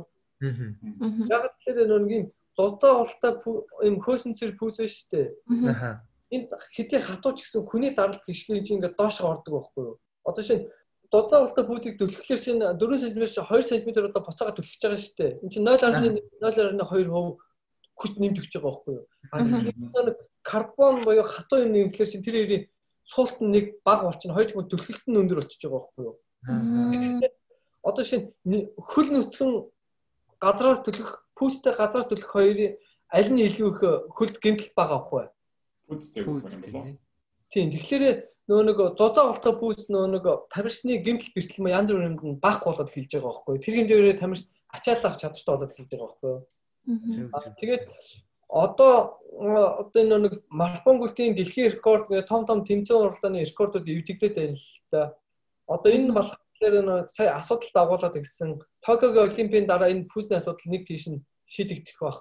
Энэ дулаан голтой пүүзүүд бүрэн Токиогийн олимпийн дараа хасагдах байх ерөнхийдөө. Ягаад гэвэл өмнө нэг өндөр амжилт гаргасан тамирч энэ төр чинь бүгд одоо нингүү ултай пүүзтэй гүгээд өндөр амжилт гаргасан тамирч одоо нэг хүмүүс нэг допинг хэрэглээд гүйжсэн юу яаж гүйж хараад яадаг тэмцдэг гэсэн бол одоо болохоор допинг болохоор пүүслөө явж хийж байгаа байхгүй. Тэгэхээр нэг юу биш болж гэлж байгаа байхгүй юу. Нэг өмнөх хүч хөдөлмөрөөрөө одоо гаргасан тамирчдын дэлхийн рекорд одоо шинэ альва нэг Азийн наадмын ч юм уу рекордуудыг допингийн гэдэг нэг шинэ пүүз энэ төр эвдээд ахлааш нэг өмнө нэг хүч хөдөлмөрөөр гаргасан тамирчдыг бас нэг юугаар хэлж байгаа байхгүй юу? Харцангуй болоод хэлж байгаа байхгүй юу? Яг нэг одоо дэлхийн хөнгө атлетикийн холбоо олон улсын олимпийн орон дээр ерөнхийдөө хуралдаад олимпийн дараа л ерөнхийдөө пүүсний олонний хэмжээ бүр багасгахаар шийдэж байгаа шиг байна. Яг нөгөө хүнийхээ чадвар гэхээс зүгээр механик маягаар одоо гутал мөтлөний одоо пүүсний одоо зузаанд л очир байгаад байна гэсэн үг шүү дээ. Түлхэлт алхам тутам түлхэлт өгөөд байна гэдэг чинь л ерөнхийдөө болохгүй байна л гэдэг асуудал яригддаг аа. Тэр нэг шийдэхгүй сүүл рүүгээ баг бүр пүш мүш тийм баг болчих байна. Ер нь бол Nike-ийн тэр пүүзнүүдийн чинь талбайн тэмцээнүүд хөнгө атлетикийн талбайн тэмцээнүүд дээр бол хорцсон байгаа шүү дээ тий. Тэгээд засал зам дээр хоригдсон юу яасан. Токиогийн олимп болох ч байгаа болохоор нэг Японы тамирчид хэрэглэн гэж тэгээд ерөнхийдөө төр зур олимп дуустал хойшлуулсан байгаа. Гэхдээ ерөнхийдөө бас хэмжээ заах ч юм уу бас арга хэмжээ авахлаа. Тий. Одоо би чинь 2 цаг 8 минут 50 секунд гүөх чинь нэнгэн ултаа пүүстийг үүсэн шүү дээ. Одоо тамирчин тийм зузаан ултаа пүүз өмсөх хэрнээ 2 цаг 10-аас дотогшоо бас нэг олон орч чадахгүй нэг гэхэлэр чинь бас л юу байгаа байхгүй.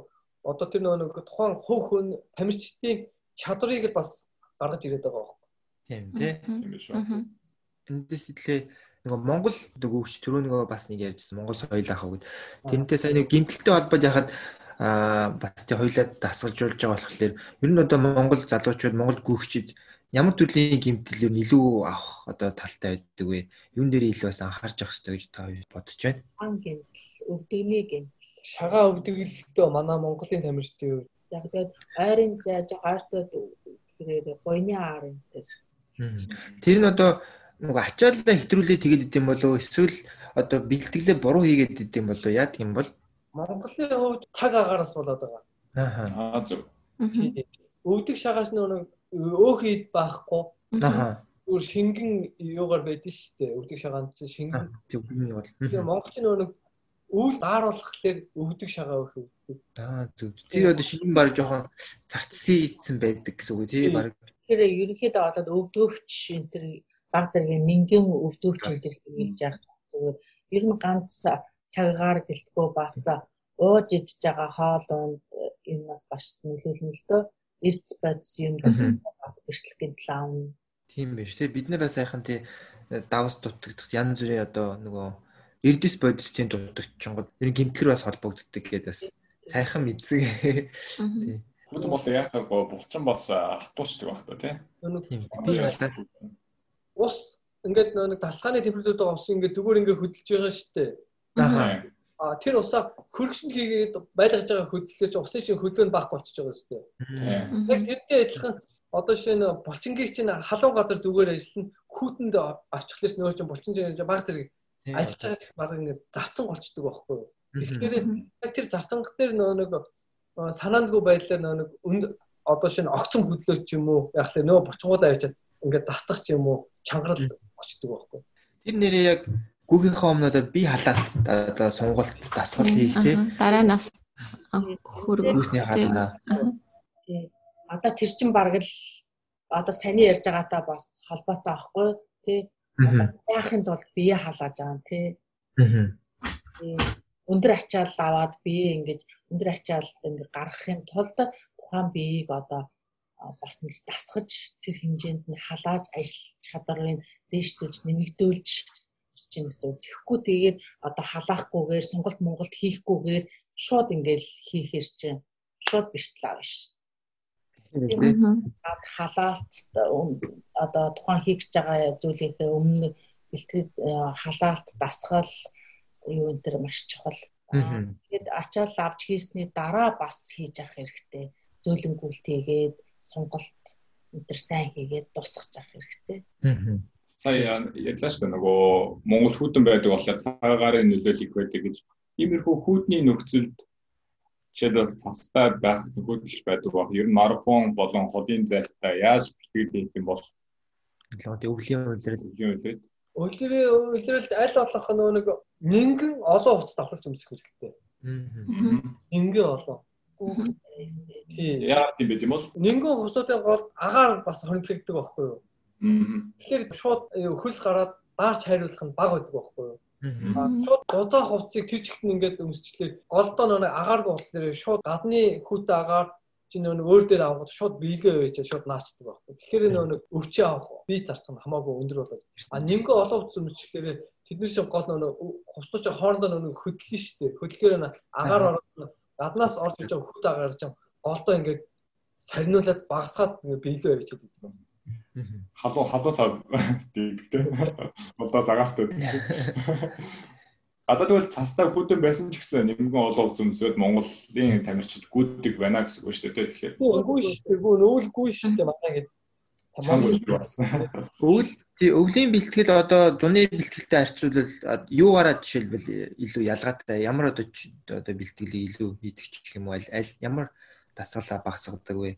Тэр бас сонирхолтой санагдлаа. Хуучин болохоор тэр ингэж явдаг байсан байхгүй юу? Дэлхий дээр ч гэсэн өвөл 11 сараас 1-2 сарын хооронд бүх тамирчид одоо нэг амралт өвлийн ингээд суур бэлтгэл гэж явдаг байсан. Тэгвэл хавар 2-3 сараас ингээд үнцэн бэлтгэлтэй ороод 100 ингээд тэмцээн уралдаан болоо ингээд намар ингээд дуусдаг байсан. Одоо спорт өөрөө нэг хөгжөөд оролцож байгаа хүмүүсийн тоон их болоод эхлэнгуудаа хагасаа бүтцэн зохион байгуулж байгаа тэмцээнийхэн тоон хагасаа бүтцэн дэлхийд даяар хөрөлцөхгүй болоод эхэлчихэж байгаа юм. Тэгэхээр чинь одоо нэг 2 дахь өдөр 5 дахь өдрийн орой морой бүр тэмцээн уралдаан зохион байгуулдаг болоод эхэлсэн. Энэ юу вэ гэхээр тэр нэг оролцож байгаа хүний тоо энэ тэр ихсээд ирж байгаатай холбоотой болоод эхэлж байгаа. Тэгэхээр нэг тэмцээн уралдаанаа багасгах биш оролцож байгаа хүнийхээ тоо нэх бодоод тэндээ тааруулж одоо их өвөл мөвлөчөнд тий баг тэмцээн зохион байгуулах гэж байгаа гэсэн юм шүү дээ. Одоо ингэж байгаа хагасаа бүсэнд хөрөлцөхгүй болоод эхэлж байна гэхэлэр чинь нэг 100 байдаг болдог тэмцээнүүд нь болохоор ингээд намар олоогоо болоод намар болдог тэмцээнд өвлөгөө болоод тэгээд нэг үнэхээр одоо нэг цаг агаар нь одоо дулаан байдаг газрууд нь одоо өвл маш их тэмцээн уралдаанууд ингээд харилцан ингээд би ингээд солилцоо зохион байгуулдаг. Тэгэхээр нэг одоо дэлхийд дээр марафон гүйлтийг том жижиг нэлээ 5000 гаруй марафон болж байна дэлхийд дээр. Тэр нэрээ тий одоо Монгол өвөл очивол нэг урагшаа авцраач дум болж байгаа юм. Тэнд очиод бас гүйлж шалах юм шүү дээ. Тэгээ нэг яг тэрнтэйгээ холбоотой ингээд тэмцээн уралдаан гэхлээр өвөл байхгүй байдаг гэсэн ба одоо нэг өвөл тэмцээн уралдаан болоод ирэхлээр нэг өвлийн хүүт нь Монголын тамирчид яах вэ гэдэг чинь тэмцээн уралдаан бага үедээ тэмцээн уралдаанаа нэг юу яа бэлтгэлээ хийгээд явна. Тэмцээн уралдаан баахгүй өвөл нэг сүр бэлтгэлээ би амраах бэлтгэл рүү ороод явна гэсэн. Тухайн тэмцээн уралдаан хизээв гэдгээсээ шалтгаалаад биедээ тааруулаад одоо хийдэг юм болсон. Өмнө нь болохоор яг нөгөө өвөлдөө сүр бэлтгэл ихээр ерөнхийдөө багтаамжаа их аваад явцдаг. Тэгэл дулаараа тэмцээн уралдааны цаг эхлээд ирэхээр хурдны бэлтгэл ч юм уу тийм бэлтгэл рүү ороо явцдаг. Одоо болохоор тэмцээн өвлж болдог болсон. Тухайн тамирчин тухайн хүн одоо хизээ тэмцээнтэй гэдгээсээ шалтгаалаад өөрийнхөө биед тааруулаад бэлтгэл сургуультаа гээл явж байгаа. Зөв. Сайн нэг тийм асуумаар санасан. Сэрүүдээ одоо жилд хэдэн марафон дунджаар орж байгаа вэ? Та зорилгоч яах вэ? Ер нь одоо өөрийн төлөвлөгөө. Тэгээ хамгийн том тэмцээн үйл 1 юм 2 л орж байгаа доо. 2 том тэмцээн гэдэг. Тэгээд зарим тэмцээнүүд нэг туслах тэмцээн гэдэг оруулцдаг байхгүй. Яагаад туслах вэ гэхээр том тэмцээнд орохын тулд наа одоо нэг өөр жижигэн тэмцээнд бас орж бас би бас бэлдэж байгаа шаардлагатай л да. Би шалгах ч юм уу одоо надаа юу хэрэгтэй, юу дутуу байна, яавал дээр вэ гэдгээ тэр туслах тэмцээнд дээр мэдэж олж авч идэг. Тэгэхээр нэг хамгийн дээд нэг 3 юм уу 4 тэмцээнд яг орж ин доо. Зөв. Яг голцоо ерөнхийдөө одоо бол нэг 2 тэмцээн 3 тэмцээнд гол ороод тэгээ бусдын дандаа нэг яг марафон биш өөр нэг арай нэг юун зай. Богино зай хагас марафон. Нэг бас нэг гоё мэдээ хэлээ л та. Соси. Тэр тэмцээнд орсон. Өчигдөр үү? Тий, өчигдөр. Өчигдөр болохоор марафон гүйлт биш одоо 5000 метрийн тойргийн тэмцээн, тракинг тэмцээнд орсон.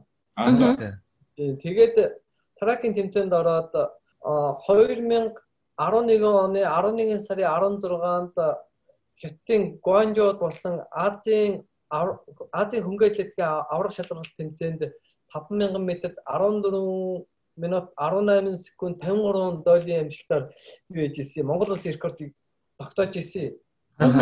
Бид нар энд тэмцээнд ороод Монгол улсын рекордыг 2 секунд 0.5 дойлоор ахиулаад 14 минут 16 секунд 48 дойл гүйлээ гэсэн. За баярлалаа.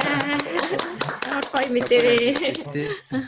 Жилийн дараа рекорд өөрөө рекордыг өөрөө шийдэж тогтоолоо. Ерөөсөө мундаг байна. Тийм. Хайртай шүү. Яаж ер нь ингэж хадгалж чадчихээн дээр бус гүйж байгаа тамирчидаа ямар нэгэн зөвлөгөө өгвөл яаж өгөх хэвтэй, форм нь ямар ах хэвтэй, бас техникийн талаар ямар нэгэн зөвлөгөө өгвөл мэрэгжлийн өгч бас сонирхож байгаа бас хүмүүс ч гэсэн дээ. Харин би түрүү хэлжсэн дээ. Заримдаа ингээ буудалд байгаа юм шиг айлын том хөвгч ингээд тэр бүгд нь одоо ингээд яг ингээ амралт бүх юм ингээд гол авч байгаа юм нь юу яг л тэр л байхгүй юу. Эхлэл сургуультаа хийгээд амрах үед яг ингээд нэг амрахлаар чинь гэр орны ч юм уу янз бүрийн хийх ажлуудаас ингээд бүр ингээд тасраа яваад ирдэг. Тэр гоота хоол унд юм уу янз бүрийн юм хийх хүн ингээд өөрийнхөө юмаг ингээд хийгээд чинь ингээд айлын том хөвгчэгцгүй өөрийгөө ингээ аргалаа явууллаа гэж асуудал байна. Дасгалжуулагч бол энд амар том нөлөө үзүүлсэн шүү дээ. Дасгалжуулагч чинь гэр орныхаа ажлыг зохицуулна. Оюутан ягшил бас тэр том амжилтын нууц ард нь байгаа юм байна. Энэ дээрээс бас уялдуулаад асуухад хоёулаа гэр бүлийн хоёр хүн нэг нь дасгалжуулагч нэг нь тамирчин байхын давуу талууд тэгээ бас эргүүлээд сул талууд нь юу гэж харж байна та яар маань? Давуу тал гэх юм бол яг спортод бол ингээд амжилт гаргах юу яаж байгаа давуу талууд бол зөндөө байна. Ихэд болоод одоо энэ олон жил хичээллээд энэ амжилтаа хадгалаад энэ дэр явж байгаа бол хоёулаа ингээд нэг спорт нэг зорилготой ингэж явж байгааг юм бас маш их нөлөө байгаа. Яг тэгэхээр одоо би жишээ нь дасгалжуулагч гэхээр тамирчнаа тий хизээ намраах уу хизээ яах вэ гэдэг өөрөө зохицуулж шийдэн штэ. Амраахгүй тэгээ энэ тамирчин амраагүй сэргээгүй байхад нь би заавал ч энийг хийх ёстой гэж бэлтгэл дээр ингээд хэлгээд байвал босч ирэх үү энэ тамирчин тий бүгдээ ингээд ярилцаа зохицуулаад ингээд явж яах гэдэг чинь тэгээд нөлөө байгаа амжилтанд ямар ч байсан сайн нөлөө. Сөрөг нөлөө гэвэл зөндөө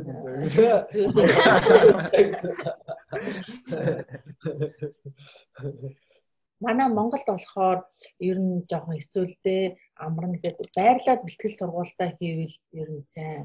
Тэгэхгүй бол одоо жишээ нь бэлтгэлээ тараад төгжрэлд ороод гэртээ хараа зарим нь хол гэртээж байгаа янз бүр байгаа. Тэгээд харьд очиод амрах гэсээр адил хоол ундаа хийж идэх гэсээр адил тэгээд нөгөө цаг нь явдаг. Үдээс хойш зарим нь бэлтгэлээ хийж амжихгүй ч юм уу тий. Тиймэрхүү бэрхшээлүүд бас гарч байгаа амжилтанд бид нар нөлөөлж байгаа. Тэгээ ерөнхийдөө бол бас Монголда байгаа ч гэсэн байрлаад бэлтгэл сургуульд хийвэл бас илүү өртөө. Тийм ээ тий. Дасгалжуулагч нэг гэр бүлийн давуу тал нь ялангуяа ганцхан биеийн байдлыг харах биш сэтгэл зүйн байдлыг бас илүү ойлгож чадах болов гэж бас бодлоо. Бүх тал дээр л гарна л да. Сэтгэл зүй ямар байна те ямар хүмүүстэй яриулах уу яриулахгүй хизээ яриулах уу эдрийг бүгдийг л зохицуул шийднэ. Ерөнхийдөө ерөөсөө одоо ингээд бэлтгэл сургалтаа гэр гэрлүүгээ явцсан ч гэсэн битэрийн давуу тал дээр гэртээ байсан ч гэсэн бас энэ тамирчнаа ингээд ажиглаа л те. Тийм тэр бас давуу тал байгаа. Тийм сонирхолтой шүү. За хэдүүлээ одоо ер нь өндөрлөх тийш хандаад сүүлийн асуулт асуух тий. Жохоо нэг ирээдүйн талаар тий асуултууд байна. Тэгээ та хоёр маань одоо ингээ Монголд залуучуудаас тийм бүр хүүхд одоо 10 жилээс аваар хичээлж байгаа ч хүүхдэж магадгүй. Монголын тийм ер нь марафон гүйлтийн одоо залгамж халаа болж байгаа. Залуучуудын талаар юу гэж бодож байна? Тэгээ залуучууд маань ер нь ирээдүйдээ гэх юм уу? Хэрэгтэй хичээлж байна. Монголын марафон гүйлтийн залуу тамирчдын ирээдүйг яаж харж байна? Түрүү ярьсан л да Монгол хүмүүс бол илүү их чадвартай юутай гэж потенциал тавьвал яг энэ бол яг үнэлтэй. Гэхдээ яг одоо ирээдүйн залгамж халаа тамирч хүмүүс битээр бас нэг 10 гаруй одоо хүүхдүүд битээр дээр бэлтгэл сургалт хийдэг. Тэрний нэг нь одоо Олимпиагаар ихийг авсан 2 цаг 9 минут 3 секунд гүйсэн Тэвэродгийн Бэмжүү гэдэг шинэ залуу тамирчин байна. Дараагийнх нь Нарантлангийн Мөн 2 гээд 2 цаг 13 секунд 8 гүйсэн тамирчин байна. Тэгээ тэрний дараа болохоор 2 цаг 16 18 гүйсэн нэлээд олон тамирчин байна. Энэ бүгдийг одоо яг ингээд өөр дээрээ битээр ингээд сүүлийн 3 жилийн өмнөөс аваад 4 жилийн өмнөөс аваад бэлтгэл сургалтаа хийж байна. Зарим нь 2 жилийн өмнө ирсэн, зарим нь 1 жилийн өмнө ирсэн хүүхдүүд байна л та. Тэгээ энэ хүүхдүүд маань одоо болохоор яг үндсэндээ ингээд бэлтгэл сургалтаа хийгээд яагаад ингээд хүүхдүүд бэлдээд байгаа юм гол шалтгаан. Одоо өөртөө сурсан мэдснээ тий өөрийнхөө одоо энэ марафон гүйлтэнд дэлхийд гаргасан амжилтаа энэ хүүхдүүд дээрээ өшөө илүү гаргуулж надаас илүү өөр одоо Батчрын Сэрод гэдгээс илүү өөр дахиад Монгол хүн бас өөр зөндөө олон байдгийн шүү гэдгийг харуулахыг зорж байгаа. Одоо нэг Сэрод биш одоо 10 20 Сэродыг л бий болгохын төлөө бас явж байна. Тэгтээ яг Монголд бол маш олон бол дасгалжуулагч нар байгаа. Гэхдээ яг нэг дасгалжуулагч нарын маань өнөөдөр ингээд яг хүүхдүүдийг ингээд спортын төлөө амжилт гаргахын төлөө ингээд бэлтгэл сургалтын хийлгүүлээ цаг зав зарцуулаад явж байгаа том давуу тал боловч яг тухайн тамирчиндаа өгч байгаа бэлтгэл сургалтынх нь зөв буруу гэдэг асуудлууд бас хөндөгдөж гарч ирээд байгаа байхгүй юу. Яг тэгэхээр спорт гэдэг чинь өөрөө нэг хүний бие махбодоор ерөөсөө шууд амьдаар нь одоо нэг туршилт насан туршид туршилт хийгээд болгож байгаа нэг том асуудал байхгүй юу.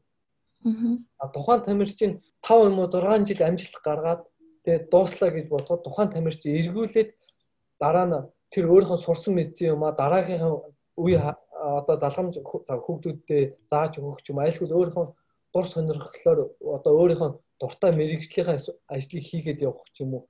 Тиймэрхүү юм хүмүүс бодолцохгүйгээр зөвхөн энэ хүн тамирчин байх ёстой гэдэг үүднээс нь хандаад зөвхөн нэг одоо спортын амжилтын төлөө тэр хүний биеийг золионд гаргаад хайж болохгүй.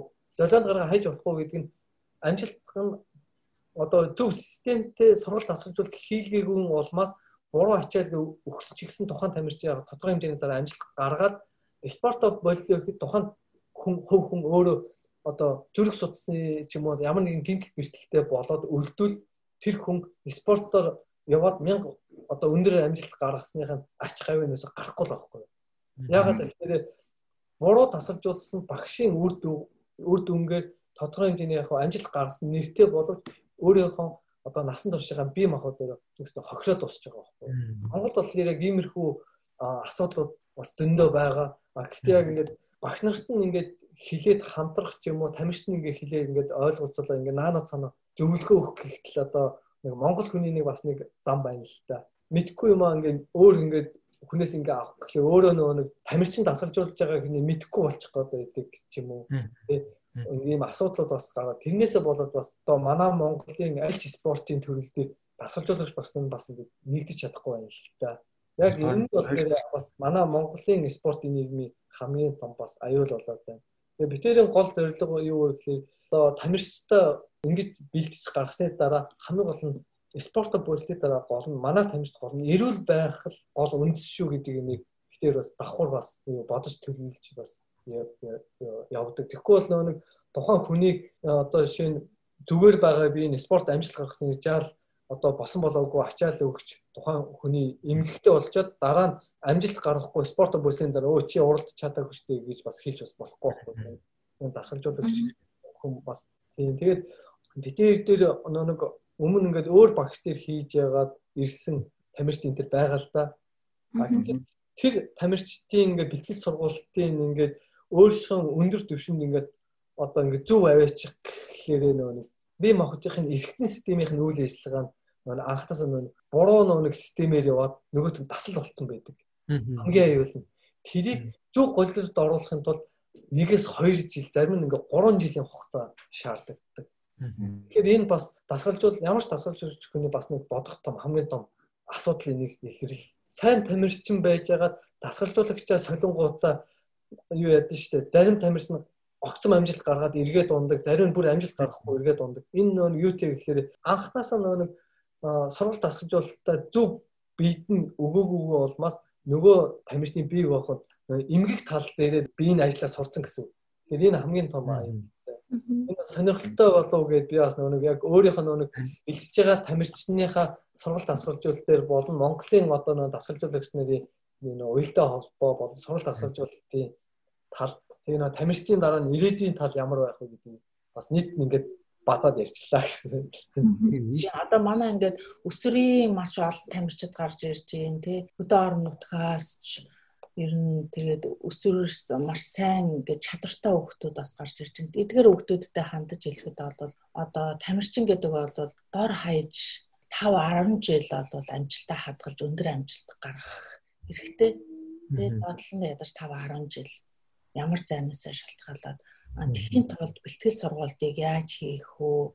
Тэ бас манай тамирчид бас сайн бодох хэрэгтэй. Өөрсдөө тэгээд багш нараа бас зөв сонгох хэрэгтэй. Тэгээд зорилгоо зөв тодорхойлох хэрэгтэй гэж зөвлөхөөр байна. Ястай чухал зөвлөгөөнүүд биш үү? Тэгэхгүй бол манайхаа тэгж ингээд тэрний юунд орцсон би ч гэсэн бас тэнд нь ороод цуггүй чи гэхгүйгээр яг л өөрөө ямар зорилго тавьж гин өөрөө юу бодож гин тэ тэргээл дагараал тэгэх юм бол амжилт бол илүү ойрхон. Тэрнээс бол яг өсвөрт бол маш олон авьяастай чадвартай хүүхдүүд бол зөндөө гарч ирж байгаа. Даанч ингээл нэг 3 жил ч юм уу 2 жил энэ төр гүгээл тэгэл нэг тэмцээндээ ороод нэг өндөр амжилт гаргаал тэгэл байхгүй болчтой. Дараа жил нь амжилт нь ингээд багасаал ерөнхийдөө нэг 3 жилтэй ч юм уу амжилт ингээд баг гаргаад байгаа нь бол тухайн хийж байгаа бэлтгэл сургуульт юм тал холбоотой баг. Тийм учраас одоо гарч ирж байгаа тамирчид маань одоо доор хаяж 5-10 жил одоо энэ амжилтаа хадгалахаар хэмжээнд тэгээ яаж бэлтгэл сургуультаа хийх вэ? Цаашаа ямар зорилго тавьж гин тэднэрийгээ л өөрөө сайн мэдэрч тэгээд тэр өөрийнхөө яг зорьсон юмдаа л тэмүүлж яваараа л гэж уриал. Тэгэхээр манайхан ч бас нэг би нэг их дөөрөөд штэ. Манай одоо Монгол хүмүүс нэг одоо жишээ нь ингээд нэг гайгуу одоо зүгээр жишээ аваа ярихад гайгуу утас бариад авцсан. Энэ утас гоё гэхэд нөгөөт нь за би заавал энийг аавна гэж тэгээд авдаг. Тэгсэг энэ гол нь авсан гинэ нөгөөтгөө өөрөө тэгж нөгөө хүн шигээ нөгөө утсаа 100% ашиглаж чаддгүй. Нэг 50-60% л ашигладаг. Тэгэхээр чинь ямар ч тийм хүн дөөрөх ямар ч тийм юг болчихж байгаа байхгүй. Шаардлагагүй. Өөрийнхөө хэрэгцээндээ тааруулаад өөрийнхөө зорилгыг тодорхойлсон тохиолдолд тэр хүн одоо шинэ тэрнээс илүү утас компьютер ч юм уу тий компьютер өөр ч юм ингээд өөрийнхөө хэрэглээнд хийх ч юм уу. Тэгэхээр хүн өөрийнхөө зорилгыг тодорхойлно гэдэг чинь өөрийнхөө нэг явах замыг бас гаргаж ирж байгаа байхгүй. Гэхдээ явах замаа гаргаж ирэхдээ би яг ямар замаар явбал би хаана очих вэ? Алдаа гаргадаг замаар явах уу, алдаа гаргахгүй замаар явах уу гэдгийг сайн сонгох хэрэгтэй байхгүй. Тэгээд алдаа гаргахгүй замаар явлаа гэж бодоход одоо би энэ алдаа гаргахгүй зам чинь дахиад дотор олон хавагдана шүү дээ. Удаан хугацаанд явах уу, богинохон хугацаанд явах уу гэх. Тэ? Тэгвэл за богинохон хугацаанд явлаа гэж бодоход дараа нь богинохон хугацаанд би энэ алдаа гаргах энэ зорилгодоо хүрээд ирлээ гэж тэр зорилгын дараа нь би энэ зорилгоо тараан цааш нь хөшөө юу болох юм бэ гэсэн ингээл зам нь ингээд цаашаа ингээд гарч ирээд байгаа. Тэгэхээр одоо нэг олон жилийн төлөвт олон жилийн өөрийнхөө хүсэл мөрөөдлийн гол зорилгоо л өөрөө зөв тодорхойлол тэр зорилгодоо өөрөө нэг тэгүүдээ тавиал тэр лугаа тэгээ шаш шатаар замаа сонгож явуул тэгэл манай Монголын өсвөрийн тамирчид гэдэггүй манай Монголын ард түмэнж энэ хол явандаа уулна хол явандаа баас би нэгтэйгээ жоохон барьцаад байх юм да гэсэн. Ерөнхийдөө өндөрлөх үү. Сүүлийн асуулт нь Монголд яг марафон гүйлт тэр дундаа марафон гүйлтийг ямар хүмүүс их ойлгож дэмжиж гэн, хувь хүмүүсийн нөө компаниудын нөө ер нь төрөөс ямар дэмжлэг байна? Дэмжлэгийн тухай ярих гэж бодсон. Монголд бол одоо жил болгон улсаас зохион байгуулж байгаа улсаас одоо засгийн газраас тий Улаанбаатар марафон гэдэг. Би одоо хамгийн том тэмцээн байна. Марафон гүйлтийн хувьд гэвэл тэгээ дараагийн тал нутгийн марафон тэгээ бусад одоо байгууллага бүс компаниуд энэ төр олон зайн гүйлтээр айгүйх тэмцээн уралдаан зохион байгуулагдаж байгаа. Таны хувьд бол тэмцээн уралдаан бас харьцангуй бас арай гайгүй. Ойлголттой байгаа юм байна. Дэмжих одоо яг тамирчдаа дэмжих тал дээр ч юм уу? Ямар нэг байдлаар спонсор болоод ч юм уу тэгж дэмжиж байгаа юм байна уу? Тийм. Тэр тал дээр бол бас жоохон хэцүү яг тамирчдын хувьд бол ерөнхийдөө одоо яг энэ хичээлж байгаа тамирчид бол зарим нэг хүчний байгууллагад хариалагдчихээн. Тэгжээж нэг сардаа авах цалинтай. Тиймэрхүү. Тэрнээс бол яг одоо жишээ нь ийм тэмцээнд ороод ийм амжилт гаргаад ингэх юм бол ингэхэд одоо гэрээ мэрээ хийгээд ч юм. Тиймэрхүү дэмжлэг бол одоохондоо Монголд байна. Тэгээд нэг олимпийн эрх авсан болон одоо өндөр амжилт гаргаж байгаа тамирчид болохоор одоо Монголын үндэсний шгшээ багт хамрагдсанараа болохоор нэг том давуу талууд байгаа л да. Яагаад тэгэхээр ийм битминжүүлэлт байна. Тодорхой одоо тэмцээн уралдааны зардал мөнгө тэгээд цугларалтын зардал мөнгө энэ одоо улсаас бас тодорхой хэмжээний сайн тусалцаа үзүүлдэг. Дээрээс нь бас нэг одоо ажиллаж байгаа албан байгууллагууд энэ төр таньжуулж одоо тэгж уралдуулж ярьдаг. Гэтэл одоо бидний хувьд болохоор яг нэг юу ячиж байгаа юм л да. Нэг өндөр амжилттай болохоор шгшээ баг тэгээд нэг спорт хороодууд бол байгууллагуудаас нэг цалинжаад юм уу туслаад дэмжлэг аваа явчихж байгаа байна. Гэтэл бид нар бол яг ингээд тэмцээн уралдаана гэдэг ингээд яг болчихно. Гэтэл бидний залган чалаа гэдэг нэг одоо өсвөр үе болон одоо нэг хүүхдүүдийг багаас нь сонгон шалруулад аваад хичээлүүлэх тэр хүүхдүүдэд яаж тусламж яах вэ тус дэм болох уу гэдэг тал дээр бас нэгт байхгүй болсон. Дээрээс нь манай одоо Монгол хүүхдүүд болохоор 10 дугаар анги төгслөл бол хөнгө атлетикийн спортоор хичээлдэг. Тэгсээр хэрнээ яг их сургуульд орохлоор нэг юу яадаг. Спортын бус их сургуулиуд болохоор хөнгө атлетикийг ойлгодгүй мэддэггүй болохоор одоо хөнгө атлетикийн дугуйлан ч юм уу тиймэрхүү байхгүй. Тэгээд дуртай хүүхдүүд нь өөртөө нэг хичээлийн цаг заваар явдаг боловч хичээлээ дийлэхгүй тэгээд спорт одоо бүгд орхиод ирдэг. Их сургуулиуд болохоор одоо ганц авдаг хүүхдүүдийг ганцхан спортоор иргэдэг их сургуулиуд ер нь авчих шүү дээ. Ерөөсөө сагсан мөнгөөр авчих байгаа байхгүй. Гайхал сагсан мөнгөд тоглодог хүүхдүүдийг их сургуулиуд аваад тэгээд яг заримдаа чөлөөгөө заримдаа хичээлд нь явуулаад ингээл байж байгаа. Гэтэл хөнгө атлетикийн спортын хувьд болохоор яг 10 дугаар анги төгсөөд их сургууль руу үнэхээр яг спортын сургууль их сургууль руу орсон тохиолдолд яг хөнгө атлетикаараа одоо мэрэг бэлтгэл сургалтаа хийгээд амжилт гаргаад явж байгаа туслаад дэмжлэггүйгээр түүнээс яг зүгээр их сургуульд орсон тохиолдол ерөөдөө бараг байхгүй болчиход байгаа. Миний гол яг одоо хамгийн их санаа зовдөг юм гэхээр 10 дугаар ангиас ахлах ангиас ялангуяа их сургуулийг төгсөн хооронд яг энэ өсвөрийн хүүхдүүд энэ залуучуудыг л яг одоо нэг тодорхой хэмжээний одоо клубүүдээс гадна одоо компаниуд юм уу нутгийн зөвлөлч юм уу янз бүрийн байгууллагаас гайгүй ингээд дэмжээ туслаад өгвөл илүү их болох юм болов. Тэгэх юм бол тэр хүүхдүүд одоо шинэ их сургуулиас гайгүй одоо цалин мөнгөтэй болоод ирэхлээр чинь бэлтгэл сургалтаа нэгт гайгүй хин гайгүй хийгээд ирэхлээр өө нэрээ юу амжилт гаргаад ирэх юм бол улсын шгшээ баг руу ороод ирэх юм бол тодорхой хэмжээний хангамж юм уу туслаад дэмжтэй болчих юм байна гэдэг юм уу ингээд шатаатай өгөхгүй чи ганцхан амжилт гаргаад ирвэл шгшээ баг орно шүү гэдэг юмар л одоо манай Монголын систем бас яваад байна л да. Ингээхээр нөгөө бас жоохон анх бэлдэж байгаа суурь дээрээ жоохон асуудал гарч ирээд байна. Тийм ээ тий. Одоо үндэсний шгшээ агтд ч одоо гарын тавууранд багтахаар л тамирчид байгаа шүү дээ. Тэгээд тэрнээс гадна одоо ингээд дөнгөж гарч ирж байгаа өсвөрийн залуучууд маш олон тамирчид байна шүү дээ. Эдгээр тамирчдын хангамжны асуудал бол маш их санаа зовж байгаа асуудал. Тиймээс сайн Сиродын хэлдгээр бол яг ингээд 10 жилээ төгсөөд одоо их сургуульд орох энэ хоёрын зааг дээр ингээд ирж байгаа тамирчид бол яг тийм дэмжлэг бол яалтчгүй хэрэгтэй байгаа. Одоо нэг газар нэг жилийн ч юм уу 2 жилийн гэрээ хийгээд тэгээд тухайн тамирчин ингээд цалин мөнгө аваад гэрээндээ заасны дагуу ингээд бэлтгэл сургалтаа хийгээд ингээд явах юм бол яг тэр зааг дээр ингээд амжилт гаргаад явах юм. Тэгээд тийм байхгүйгээс болоод одоо тухайн тамирчин за шиг би одоо юу яахгүй юм чи шиг нэг их сургуульд ороод тэгээл спорто болидооч гэдэг юм уу тий. Тэгэл спорт хаягдаад ингээл тасраал явж байгаа байхгүй. Тэр зааг дээр нь одоо гэрээ хийгээд одоо нутгийн зөвлөл ч юм уу янз бүрийн пүүс компани ч юм уу одоо энэ клубүүд энэ төр ингээд гэрээ хийгээд тухайн тамирчныг ингээд дэмжиж авчих юм бол бас амжилт гаргаад явах магадлал маш өндөр болчихж байгаа байхгүй юу? Тийм биш үү. Сая бодогт би нэг Японд тийм юу бакалавр хийж исэн. Тэгэхээр миний одоо ажигснаар бол ер нь Японд яг тийм оюутан байх үедээ одоо тамирчид юм уу залуучууд яг ийж бэлтгэлээ гэж юу амжилт гаргах тэр үндс нь тавигдаа. Тэгээд тэндээс амжилт гарах юм бол тэр бол яг үе болчиход байгаа байхгүй юу? Одоо ингээ өсвөртөө ингээд айгүй олон жил хичээллээд спорт гэдэг юм ингээд мэдрээд ойлгоод ирсэн тий.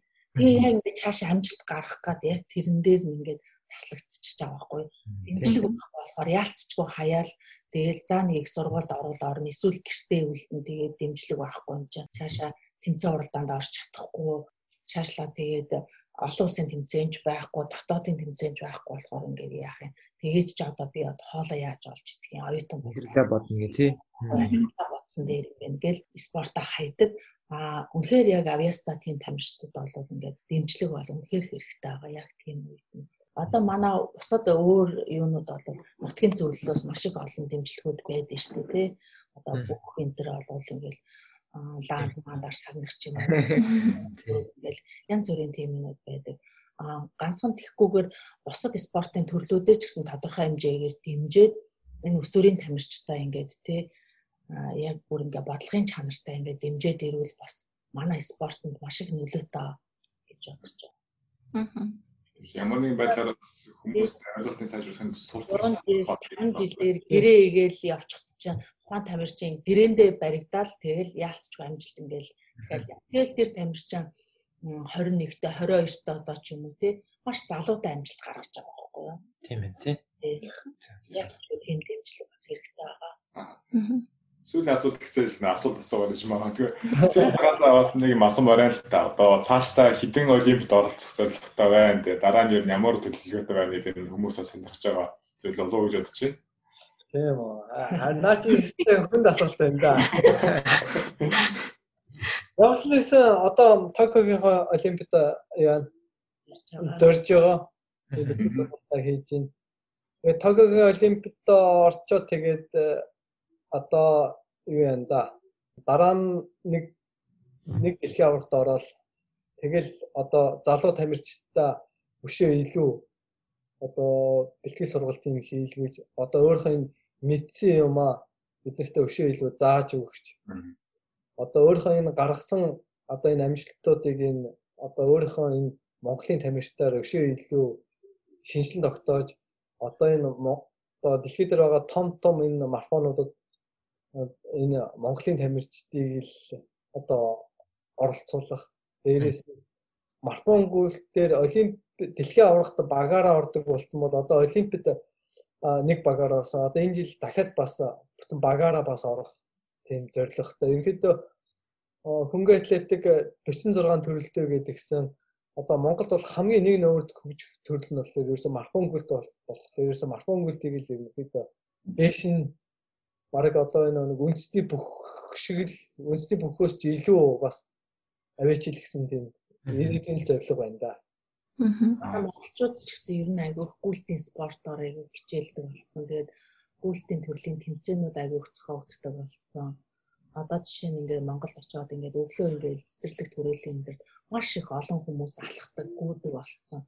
Тэр бол ойрын сүүлийн жилүүдэд ингээд маш их дэвшил гарсан нь харагдаж байгаа. Тийм ээ шүү. Манай подкаст ч гэсэн гүйлийн талаар хүмүүст мэдээлэл хүргэж байна. Тэгээд энэ удаад 52 маань ч гэсэн ирээд гүйлтийн талаар гой сайхан ярьж өглөө. Тэгээд энэ маягаар гүйлтээ одоо подкаст ч юм өөр ямар нэгэн суваар сурталчлаад явах юм бол хүмүүс ч гэсэн илүү ойлголттой болох болов уу гэж бодож байна. Тийм болохоор улсаас харах өнцөгч дэмжлэгч гэсэн бас өөрчлөгдөд илүү тийм гүйлтийн спорт маань хөгжөөд тэгээд гүйлтийн спортод дамжуулаад монголчууд маань эрүүл болоод явах юм болов уу гэж бас бодлоо. Харин спортын чиглэлээр ийм подкастууд маш цөөхөн байдаг. Ер нь баг яг мэрэгжлийн тал руугаа гэх юм бол одоо яг та нарын явуулж байгаа л бараг байхад л гэж бодож байна. Урьж оролцуулсан та нартай маш их баярлалаа. Тэг хүмүүсийг бас гүүгээрэй гэж уриалъя. Тэг гүйлти спорт чинь ер нь бол зардал багтай хаанч гүйчих болохоор тийм шүү. Тим спортчтэй тий. Нас хүйс тий. Нас хүйс хамаарахгүй фитнес, жим хаалттай байсан, коронатай байсан ч гэсэн хинч хаанч хичээлж болох боломжтой спорт болохоор бүгдээрээ гүүгээрэй гэж уриалъя хүмүүсийг. Гүйлти спортоор хичээллээрээ. Бүгдээрээ яг бие биедээ ингээд ухаан ингээд өөрийнхөө биед таарсан ачааллаараа заавал энийг ингэж давах хэрэгтэй гэлтэхгүй өөрийнхөө биед зориулсан алхаадгүй ч юм уу тий эсвэл ингээл хурдан алхах ч юм уу за чаддаг нь ингээд цаашлаа жоохон зөөлөнгүйх ч юм уу ингээд ингээ баг багаар ингээд өөрсөндөө тааруулаад ингээд гүйлти спортоор хичээллээрээ гэж уриалъя. Миний хувьд хэлэхэд ерөнхийдөө одоо гүүн гэдэг бол өөрөө байгальд дэлхийтэйгээ харьцаж байгальд дэлхийнхаа бүх юмыг өөрийнхөө биеэр нүд хамар ам чих гар хөлөөрөө мэдэрч тэр бүгдээрээс өөрийнхөө энерги эрс хүчийг авах хамгийн тийм боломжтой ганцхан спортын төв хөнгө атлетикийн гүйлти спорт алхалт хоёр шүү. Тийм болохоор ерөнхийдөө эрүүл мэндэ бодоод нийгэмдээ үр бүтээлтэй байя гэж бодвол тэгээд илүү их аз жаргалтай байя гэх юм бол гүйлти спортоор одоо баг саг хичээллэж өөртөөгөө одоо гүйлгээ сургацгаагаараа л гэж хэлээ дөө. Баярлалаа.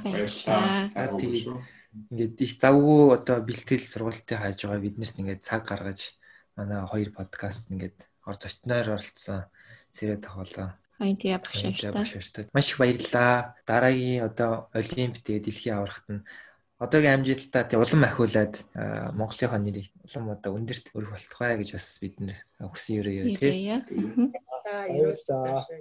Бас нэг юм байна. Одоо бичээгүй өстэй.